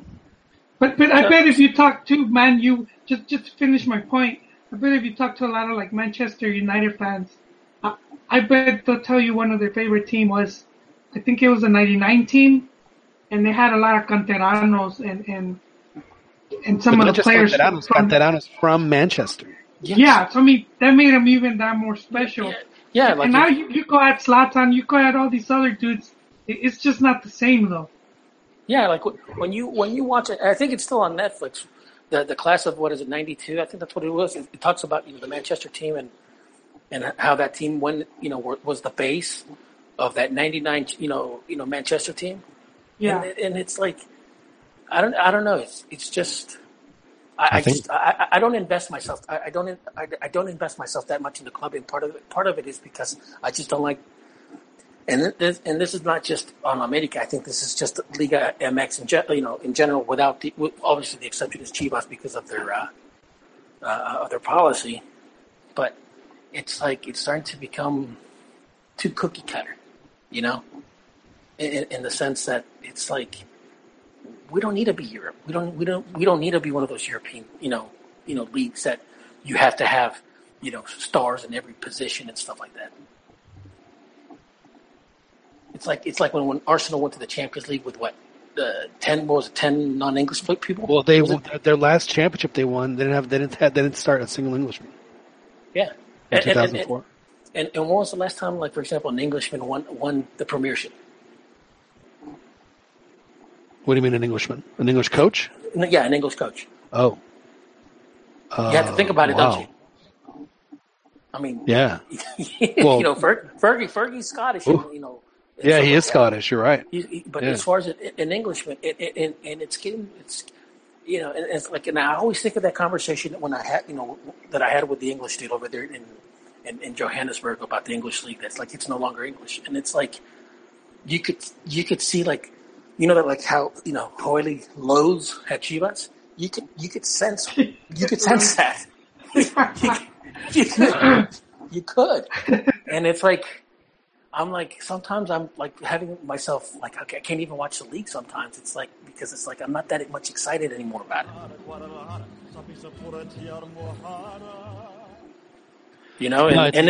It's very unfortunate, and I understand your point completely. It's just, it's sad. And you've made that, and you've made that point many times too, John, about, what the hell is Pumas doing? They, for 30, 40 plus years, they were known as Mexico's, right. And funny you mentioned that. I think one of the reasons why Pumas has done well this season is they're not using quote unquote canteranos, but they are using players that came from Pumas. The Barreras, Navarrankins, and some other guys, and their coach is an ex Puma, and they're playing a system and a style of play that these guys have played their entire careers. So it doesn't take a genius to figure out why it is that Pumas is playing well. They play the 4-4-1-1. They have the one kind of shifty, quick little forward, and then they have the bigger target guy, and it works for them. And they have the guys that it's been working for them. And yeah, it's like this is what you need to do. Yeah. Well, and it's funny because. I think you guys touched up on this last week or the week before about the possibility of Liga MX dropping the Ascenso or dropping promotion relegation. Yeah, we talked about it last week. Now, my thing with that is, I mean, if Mexico can have 40 fully autonomous, organizations, or 38 fully autonomous organizations. Okay, I would be okay with, or like if they couldn't have 38 fully autonomous, clubs, I would be okay with suspending promotion relegation. But, for certain things that I've read and stuff like that, it's like, it seems like they're going to do it because they want the NFL franchise model completely. And I think with that, I know that that's going to happen. But I'm just wondering if it's going to be to the point where the clubs are just not going to have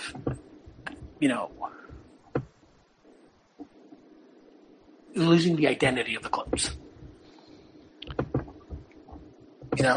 Well, it depends on what they mean by the NFL franchise model. I mean, every NFL franchise has an identity, but they aggregate a lot of. The reason the NFL is so successful is because they aggregate everything. I mean, not one team gets, as far as television revenue or,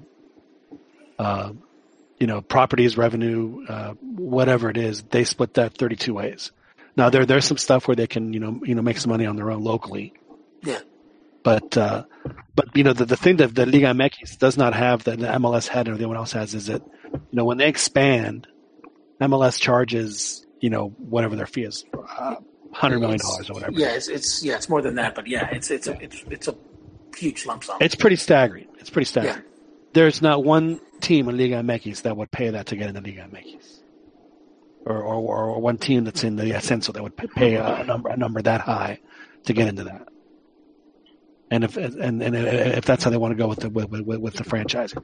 Now, I do think that if the day came, and I think that it's very possible that it's going to happen, they would have to expand the league, not contract it, and then they would have to bring in the Tampicos and the. I heard that they were going to do that, John. They were going to add like 4 teams from, and I think it's Atlante and.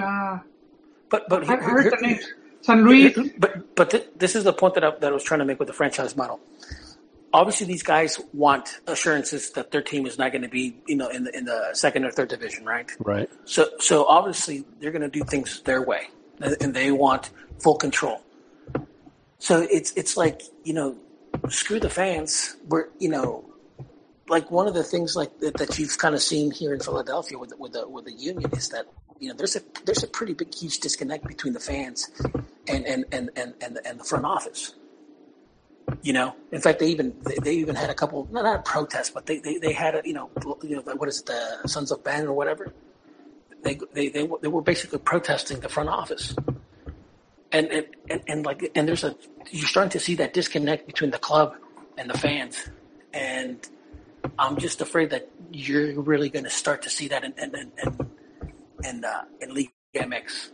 I thought about that, Ron, and I was going through some of the files at the Citadel. Yeah. And, wait. What's Citadel? I can't talk about that Citadel, man. It's a private Citadel I have. It's not Ron's. I haven't had access to that one. No, so it's not really a Citadel then. It's just like Is it next to the other? Well, that's the bigger Citadel with the bottle of Jergens. Yeah. Or is it is it the West Coast? Is it the West Coast Citadel? Yeah, the West Coast Citadel. There's a mini Citadel. And so back in I think it was 2005, 11 of the 18 Liga MX teams had an affiliate second division, which was Primera B back then, team. For the most part, there really wasn't like a relegation. Because they would just have whatever team went up that wasn't affiliate, they would just buy it. The franchise would just get bought, which Veracruz did for the most part. I don't know if Puebla did. So I would have to go to my Citadel, Joel, because Fútbol Total actually had a really good article, great article actually, going back from '94 when Primera A was established and I think this was in 2005 when they wrote it. So I had to check, but it gave basically all the teams that played in Primera A, which all the teams that got that won promotion, and the ones that went relegation. Yeah, ended. Sorry, I'm hitting the wrong buttons. Please continue. So it's like, yes, something has to get done with promotion and relegation. Excuse me. Suspending it, I don't know if that's really the right thing to do, but ending it, I think it's the wrong thing to do. Well, I mean, like you said, I mean, as long as they have a healthy, competitive second division where they have, then and I think they can certainly do that. I think that there has to be, that's where the federation comes in. I think the federation has to identify folks to do that. And you know what? Like in my Citadel files, I actually found something written by Ronnie. And it was on the whole Tampico Madero. Yeah. And you talked about how they invested all this money on the team, and they reached 2 finals. Yeah. I thought you were going to talk about the Ritas. No, about the. No, it actually wasn't Tampico. It was that the dean of the school or the potro, whatever. the team was going to play America, so he suited himself up. That is fantastic. We have a caller. I just now noticed. Okay. Over. Now the what was the Los Correcaminos, yeah. Right. Did you say we had a caller, Chiquis? Yeah, from was it Fort Worth area? Patch it in, man. Hey, yeah, we can hear you. Hear me? Yeah. All right, yeah. No, I'm from Dallas. Who's calling us from Dallas? Y yo por Detroit. Yeah. Your name, sir? Eric. Eric, you've called us before, right? Yeah, once. Once, okay. Well, what is your question or comment, sir? If I talk slow and stop, it's because there's an echo on my phone, so that's why. Well, what is your question or comment? I was just wanting to ask you. I know there's they're going to expand the World Cup in 2022 or not 2026. And one of the things we're thinking about is combining the CONCACAF and CONMEBOL qualification. And I just want to know what you guys would think of it. Just got rid with both federations, just made one unified Americas federation. Because, personally, it just kind of bugs me that they just had separate. Because I feel like that's what kind of brings the, not to say that Mexico and U.S. level of play isn't that good, but I do feel like if, like, that kind of brings it down, you don't get to play or don't have the pressure of having to qualify against teams like in South America. Well, I'll tell you, if that did happen, and I hadn't heard that rumor, but if that did happen, that would really screw the teams in CONCACAF that thought they finally had a chance to play in a World Cup, because those teams would. I think there's only two reasons why CONCACAF exists right now. One is the money that the U.S. and Mexico gets from just the Gold Cup and just the TV rights. I think they get a lot of money from that. That's why they're kind of hesitant to like merge with CONMEBOL. But also it's just the supposed EC World Cup qualification. Obviously that they kind of screwed up the U.S. But understand also that the big voting block of CONCACAF are the Caribbean teams. I mean, they pretty much run CONCACAF. So are they more worried about making money, or are they more worried about giving their teams a shot at qualifying the World Cup? I mean, that's going to be the question that's going to be answered when and if they make this decision. Because if they care about their teams, then they'll just do their own. They'll do their own tournament, and that way they have the Jamaicas and the TNTs and the Curaçaos and the Haitis have a better chance of qualifying for World Cup because there's more spots. But if they combine with CONMEBOL say that there's going to be 12 spots available, well, that means that there's going to be maybe 8 or 9 spots won by the South American teams, and the rest go to CONCACAF where they won't be as competitive at all. So that's something definitely for us to keep an eye on, and we do thank you for the call. European team. What was that? Could you repeat what you said? Yeah. I just feel like also they gave like too many spots to European teams. Like it was like obviously because that there's more revenue in the market, but it just feels like I also feel like people think it'll be hard for CONCACAF teams, but not all like CONMEBOL teams are that powerful, that great. I mean, well, the way that tournament's going to work is, if they have 48 teams, right? So those are going to be 16 European teams or more, or Paraguay. Yeah. So the way that the 48 team World Cup, they're going to have 3 groups or 16 groups of 3. So essentially, the World Cup doesn't really start until they get to the round of 32, because Germany is going to have a group where they play. I'm just throwing names out there. I'm going to say Costa Rica and Vietnam, right? And then the top 2 teams are going to advance into the round of 32, and then that's where the tournament starts. So if you get eliminated, and again, in my opinion, what the 48 team World Cup is doing is that it's giving teams that have never had an opportunity to play in the World Cup, they're going to have an opportunity to play in a World Cup. They're not going to advance beyond the group stage, but they're going to say that they played in the World Cup. And that's what the 48 team World Cup does. I want to add to that too, John. Please add to it, Joel. Do you want to get into these markets where there's a lot of like India and China, where there's a lot of money to be made. Thailand. But their teams never make it. Right. So at least this time, they could bring in all that sponsorship from those countries. Exactly. Even if they just play 2 games, but they're going to be there. Right. And again, so then the real tournament starts at the round of 32, and that's when the draw is going to be really interesting to see how they set that up. Ronnie, or did you Ronnie, you have anything else to say before you said you were going to leave us like half an hour ago?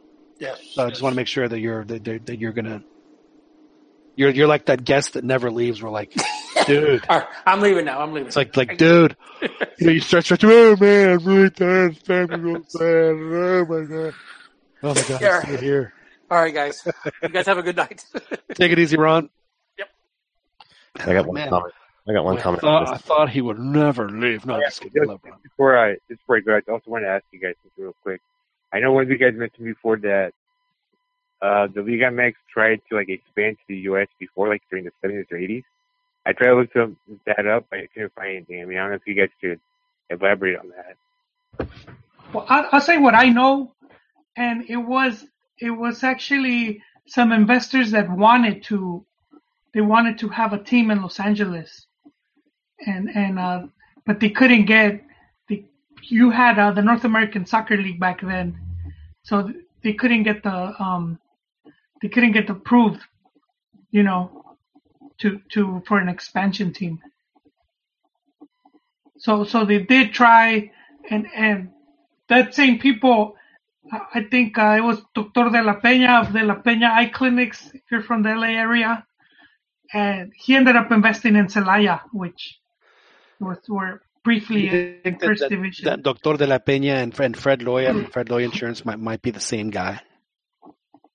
I don't know, man. But yeah, you find that out there? Because I tried looking it up myself, I just can't find anything. Man, this was me being old, man, and reading La Opinión way back in the early '90s, man.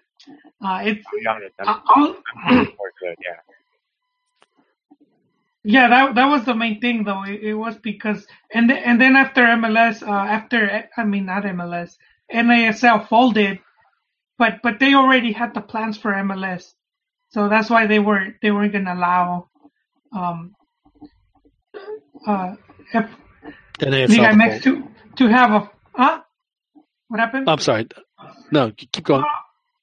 Yeah, when they folded and when the U.S. got the World Cup rights, it was under the condition that they have a first division team. So the plans for MLS were already there, even though it didn't come to 96. But because they knew they were going to start a league, that was the other reason why they weren't allowing an expansion team, a Liga MX team here. But it was investors from here. LA? Was it going to be in LA? Yeah, Los Angeles and San Diego were the two venues that were talked about. I'm still baffled as to how there's Canadian teams in MLS, but okay. No, that's all the questions I had, though. That's pretty much it. Yeah. Hey, well, we appreciate the comment. Thanks for calling and thanks for being. Like podcast. Keep it up. Well, we appreciate that, and thanks for being a supporter of the show. That was Eric from the Dallas-Fort Worth area who called in. Of course, anyone else can call in. Chicas, did you post the number on the chat to call in? Yes, I did. Okay, great. Well, hopefully we'll have another caller before we step off. But it was funny what Ron was mentioning about Pumas. I want to touch back on because I know that we did start the show talking Pumas, so we might as well end the show talking Pumas, as one should here on the Cantina MX podcast. But because of the fact that David Patiño was he's a Canterano himself. Played at Pumas, was a national team player. Should have gone to the World Cup in '94, but got injured. I mean, he was. He was that position. He was the conductor of that team. He was, kind of like the Guardado of the era back then, playing that, box to box midfielder type, where the play started at his feet. But I do firmly believe that he just got the players to play back to where they're most comfortable and what they grew up playing, which is the Bora Pumas 4-4-1-1 style. And it has obviously paid off for them, and hopefully they'll be able to keep it up, and hopefully they can start in incorporating some of the youngsters. Like so, Pumas. Yes, it's nice that they have an excellent history, but they do have to get back to doing what they do best, and if they can do that, then they should be okay. Chiquis, do you feel the same way? Yeah, I agree, and I actually sort of I don't know if disagree with what Joel and Ron were saying. I think the youth and the society still has a lot of exciting fans that are dedicated to Mexican clubs in Mexico. Yes, there is the Manchester United and the Europe fans and Real Madrid and all that stuff, but if you're a young kid playing soccer in Mexico, you're going to want to play for your team, whether it be Club America or Cruz Azul or whatever, before thinking about, I want to go to Real Madrid. Yeah. All that stuff. The other thing about the European games, that are on TV now, yeah, they're on TV here, but they were on TV in Mexico, when I was a kid. So it is completely normal to have those games on. Granted, they don't have as many as they had, but they always showed, on any Sunday before they would show the Liga MX games, they always showed, the Fútbol Español, Fútbol Italiano. It was always on TV. So it is nothing new for a Mexican kid to grow up watching European soccer. I think it's the owners and the grasping for any way to make money that is pushing aside these young Mexican players and bringing in the Argentinian and South American players because they want to win. They're desperate to win. Well, the reality, Chiquis, is that Liga MX, they're coming up on a crossroads. They have been dominated for it's at least in the modern era since what I would like to call the color TV era, which started with the World Cup in 1970 when they went to the Liguilla format. It's obviously been dominated by Televisa and by the other TV group, whoever it was, Salinas and down the line. But TV, is not as powerful as it once was. Certainly not as powerful as it was in the 70s. And they are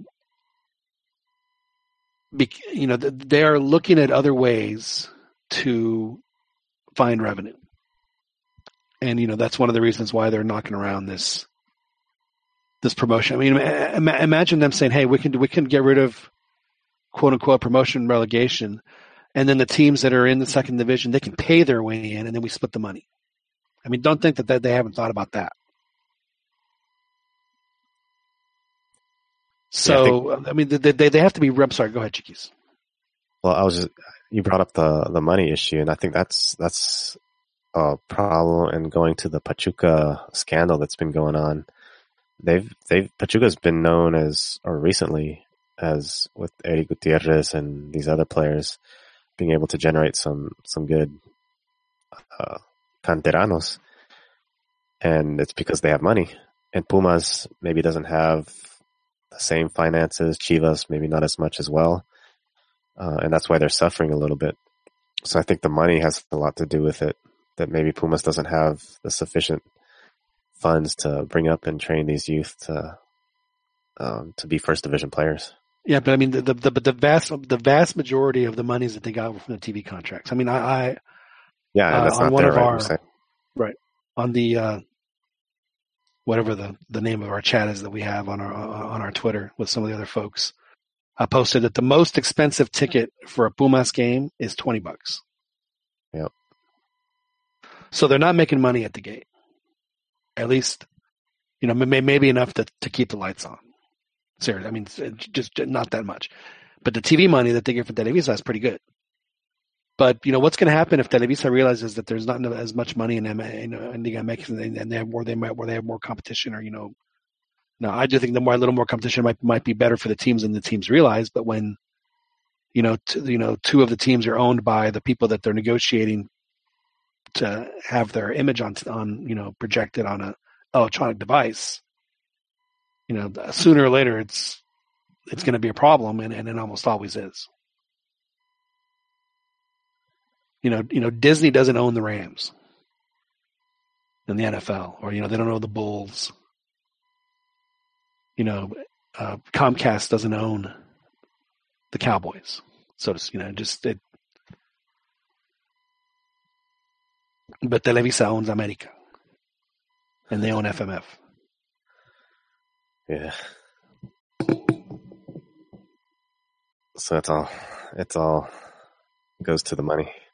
Yeah, that's something that said that they're certainly at a crossroads here. Which way are they going to go? Chivas tried to do Chivas TV, which I think was an admirable decision.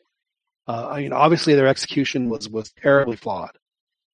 I don't think anybody doubts that. But I mean, if they were going to go that way, they should have paired up with with an Amazon or with.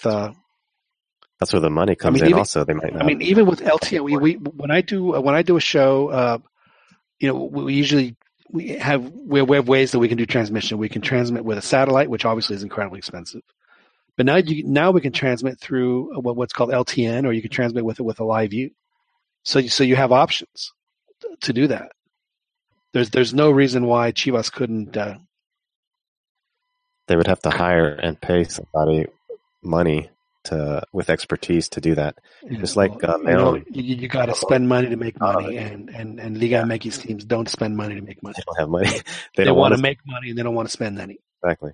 That's why Leon did all the Landon Donovan stuff, and then they didn't have a website to sell his jersey, or all kinds of lack of marketing on the web end and stuff like that. Even the Liga MX website isn't fully. Does Leon even have an English account for fans? No.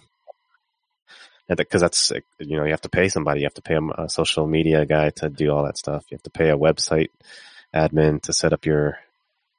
I'm surprised that Wiso didn't volunteer to do the Leon English, or not volunteer, but maybe he has to put in, because I know what a huge Landon Donovan fan he is, and I'm sure that he would want to. Yeah. That he would want to promote Landon as much as possible with English. With the Panzas Verdes. Yeah, on the Leon English site. I thought about inviting Wiso to come on so we could have like a cathartic, kind of like we used to do with Joel when Chivas was, we kind of like peel the onions and let him, just let it all out. Leon is having such a rough, they're losing bad, and but I did not get a chance to. But we'll certainly have him on if things continue to deteriorate, so he can let it all out. It's okay, Wiso, you can let it all out. Let it all out. Kind of like we did last season, Chiquis, with Pumas being so bad.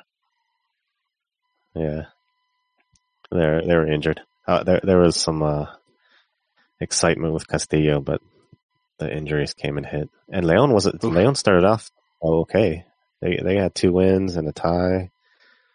Yeah, they're in 8th place right now. But the thing is that their losses are just. Yeah, they took 4 against Necaxa, 5 in Monterrey, 5 against Santos. I mean that is harsh. They are. What is their goal differential right now? They are -8. America's +9, Santos is +8, Pumas is +5, and Monterrey is +6. And those are the top 4 teams. And then, so it looks pretty bleak for León on some of their losses to be, but they're still in 8th place. So you're right, though. Not all is lost, but you got to think that if they score on you, man, are they going to score 5 on us again today? Yeah. I thought Landon did all right in his first in his debut. I did not get a chance to watch it because I was unavailable to do it. But he played like 10 minutes or so. Yeah. Did he influence the game at all in those 10 minutes? He held the ball a little bit. I think he lost possession maybe once, but there was actually one time where he had a pass to him in the center. He could have took a shot. I think it was blocked or something happened, but he didn't look too bad. He said he didn't feel comfortable, and he needs to work on his fitness, I guess, and all that. But he looked okay. Yeah, well, hopefully he'll get it going for Leon, all Leon fans everywhere, for their sake. So yeah. And Joel, you're still on the Chivas don't make the Liguilla. Yeah, I see them missing out. 25 points is about what you need to qualify. And so, you've got them pegged right at 20, right? This is like 2021. I'll say that's basically what you look. How you know some of the teams. So basically, get as many points as you can at home, and reach that 25-point mark. And, liguilla. That plus that equals liguilla. I remember one year Ecuador made the World Cup where they got like 25 points. We know whatever the number is, and all but 1 or 2 points that they won at home. They were on the road? Well, I'm saying they qualified for the World Cup. They played home and away, and all but 2 of their points that they had for their round robin, their todos contra todos, they got at home. So yes, so obviously, that is certainly a good strategy to qualify for the liguilla. Yeah, that's where and that's, I don't know, man. If Almeida's track record for home games, it hasn't been good. Why does Chivas not have a good home field advantage? Man, a lot of things, I think there's a lot to it, but I can't pinpoint it. But they just haven't, since he's been at the helm. They only had like one big win, which was 1-3-0 win. And now, do they have a good home field advantage with Chepo? Have they just not had it at the Zombie Life? No, I need to check. That was going to be my next. I'm not trying to turn it into a Chepo Almeida thing. I was just focusing on Almeida. No, I was just curious. I mean, I wasn't either. I was just wondering if it's, if it's something that's consistent throughout the coaches that have been at Chivas since they've been at the Omni Life is, what is their record there? I mean, are they are they at 500? Do they at least win half their games? If they don't win half their games, that's a problem. Yeah, no, that needs to be my next. Well, I got the next study to check the stats. I was just looking at Almeida's record. I got some stats right here for you. What you got? Oh, here we go. Was Apertura 2015 at home? Chivas loses to Cruz Azul. They win against Morelia 2-0, and they win against Chiapas 4-1. And then Chepo was, I guess, sacked, and Matias Almeida started. So Chepo got fired after winning 4-1. Yeah, exactly. Against Chiapas, and then they lose away to Tijuana 2-1. Okay, he got sacked after the Tijuana. Okay, because the next game was against Querétaro, so they needed to get rid of him because Querétaro was like, they had a lot of injuries and they were just in a bad streak, so they needed to get rid of him before he won that game. They just get out of here, man. Yeah, they had some players suspended and a couple others injured. Querétaro was doing bad, and it's like, just get out of here, man. That's why it was like kind of controversial how they fired him. He was training the team, and Almeida was landing at the airport. Yeah, I mean, I remember before the weekend, Almeida was, he came. The reports that he was in Guadalajara with like 4 huge suitcases. Yeah, and his assistant coaches and everything. Right. Like his entourage. That's terrible. That is unfortunate. So my next question for you, Chiquis, will be: Does Pumas do they right the ship? Do they stay on the path that they seem to have started on the season, or is it the beginning of a precipitous fall? No, I think they stay like 4th or 5th throughout the whole season, or they end up that way. Initially I said Monterrey was going to probably take everything. I still sort of think that, but now I think America has a really good chance of winning the whole thing. Yeah, America is definitely playing well, and they've obviously added some horses that seem to play well together, even though they haven't played that much together. They seem to be showing signs that they will be cooking. Now, the two players that I thought that looked really good together were the youngster Ronaldo Cisneros and Pulido, who probably should have scored a few more goals. But I do agree with you, Chiquis. I think Pumas' loss against Veracruz was like a market correction. It just kind of brought things back to the reality of where Pumas should probably really be, like around fourth or fifth with what they have. And like you said earlier in the show, they're a team that could lie in the weeds and pounce, and they obviously have a good goal scorer. Their defense is immeasurably better with the Spaniard they brought in, Arribas. Yeah. And and again, they're using former Pumas canteranos and playing the system they've played their entire, with the wingers and the interplay they have with the midfielders, and then either the the wandering striker or the center into the big guy, and it's worked well for them, and hopefully it'll continue to work well. And we also can't neglect the fact that the goalie who had a terrible season last season, Pollo Saldívar, is playing much better as well. He's made some big saves. Their schedule doesn't look too bad. They go to Tijuana next this week, and then Chivas, León, Toluca, Cruz Azul. Are you willing to say right now, Chiquis, on this podcast that the game next week against the Chivas is pan comido? It's I'm hoping so. It's going to be at home at 12 noon, so it should be good. There should be some nice goat to be had. It'll be a barbacoa.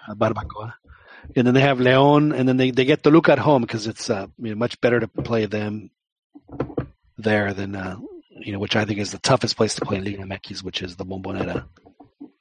And yeah, you're right though. The schedule doesn't look. They'll have Santos late in the season when it's going to be really hot, and they get Puebla at home, which is good. Good. Anybody that gets Puebla at home, that is definitely. But they have to go to the Tamalera, so I think that you probably want to, mark that one down as a loss. Yeah. But every other game is reasonably winnable for Pumas. Yes. But with the way that they're playing right now. Yeah, so again, I think Chiquis, goal, like Joel says, to get to your 25 points. They're more than halfway there right now. They have 11 games to get. 10 games to get 11 points.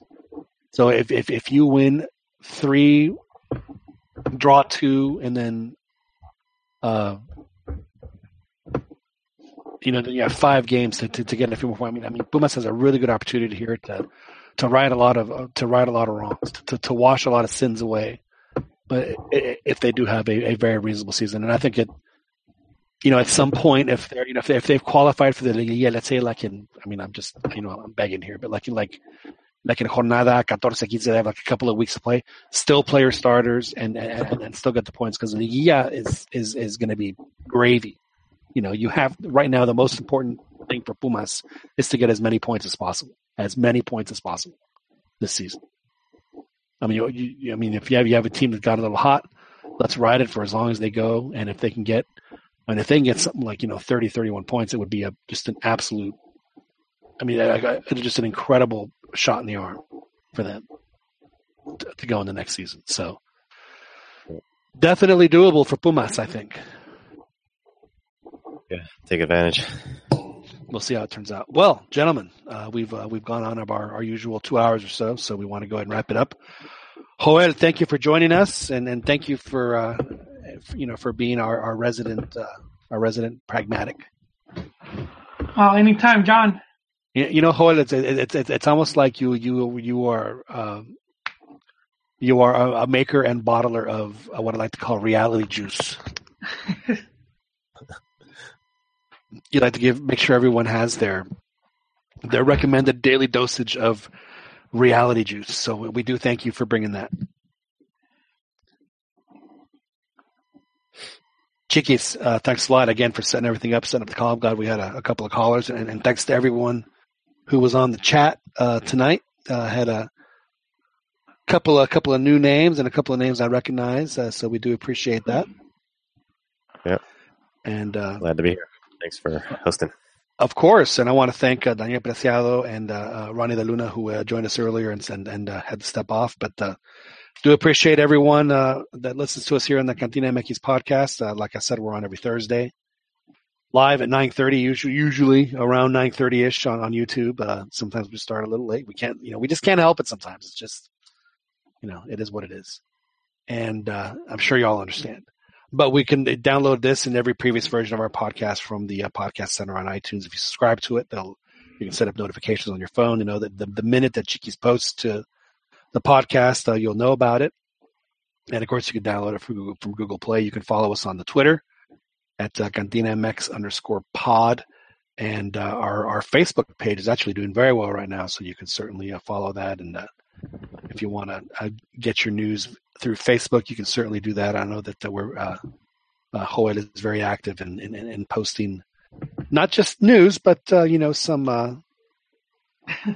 news of the weird around the world of soccer as well, and some funny stuff too. Some good magazine. Actually, before we go, I have to say, last week you guys were giving me a little bit of grief about the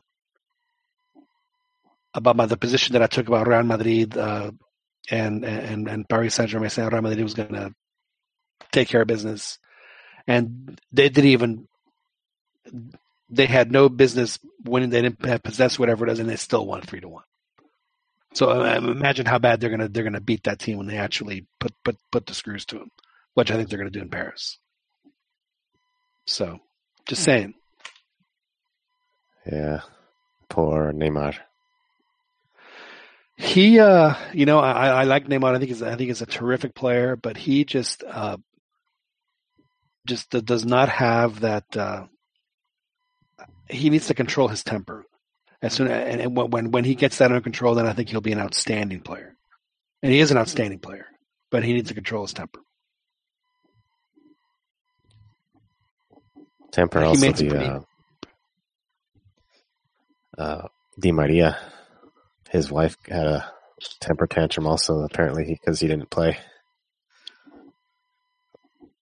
So there might be some issues there. I don't know why he wouldn't play. That guy's well,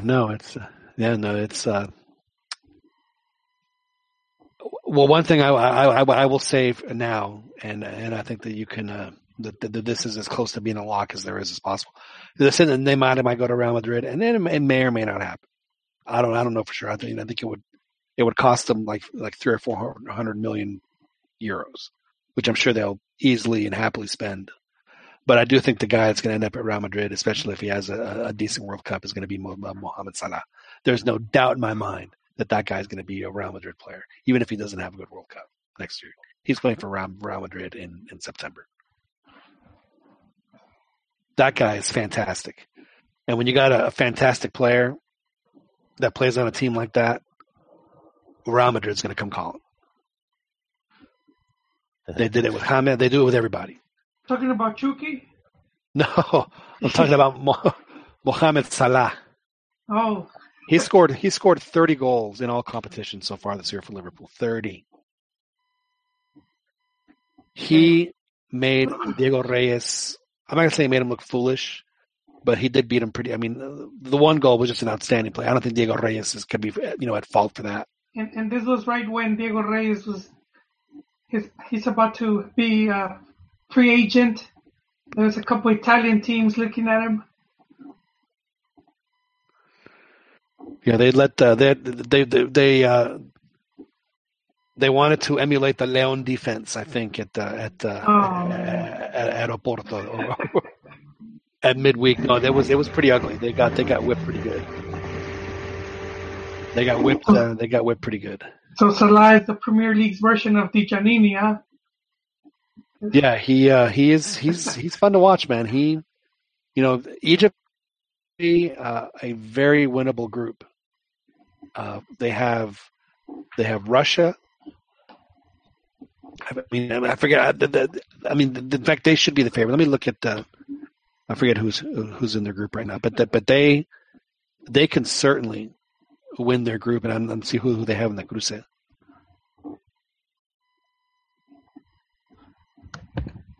Yeah, so it's Egypt, Russia, Saudi Arabia, and Uruguay. So, I mean, they would be favorites against Russia and Saudi Arabia for sure. And then they play Uruguay as well. So, and then in their cruce, they have the group of Iran, Morocco, Portugal, and Spain. So they would play either Portugal or Spain. So we'll see what happens, but I do think that he'll be a merengue for sure. Because Joel, Real Madrid, you know who their cantera is? Oh no, our team. The rest every of other team. The rest of Real Madrid's cantera. Barcelona. But actually, Real Madrid's cantera has actually been better than Barcelona's. Or is the players they have that lately produced, but as far as their super ídolos, other than Raúl, most of them all have come from somewhere else. Oh yeah. Well, but you're right. Though lately they have done well.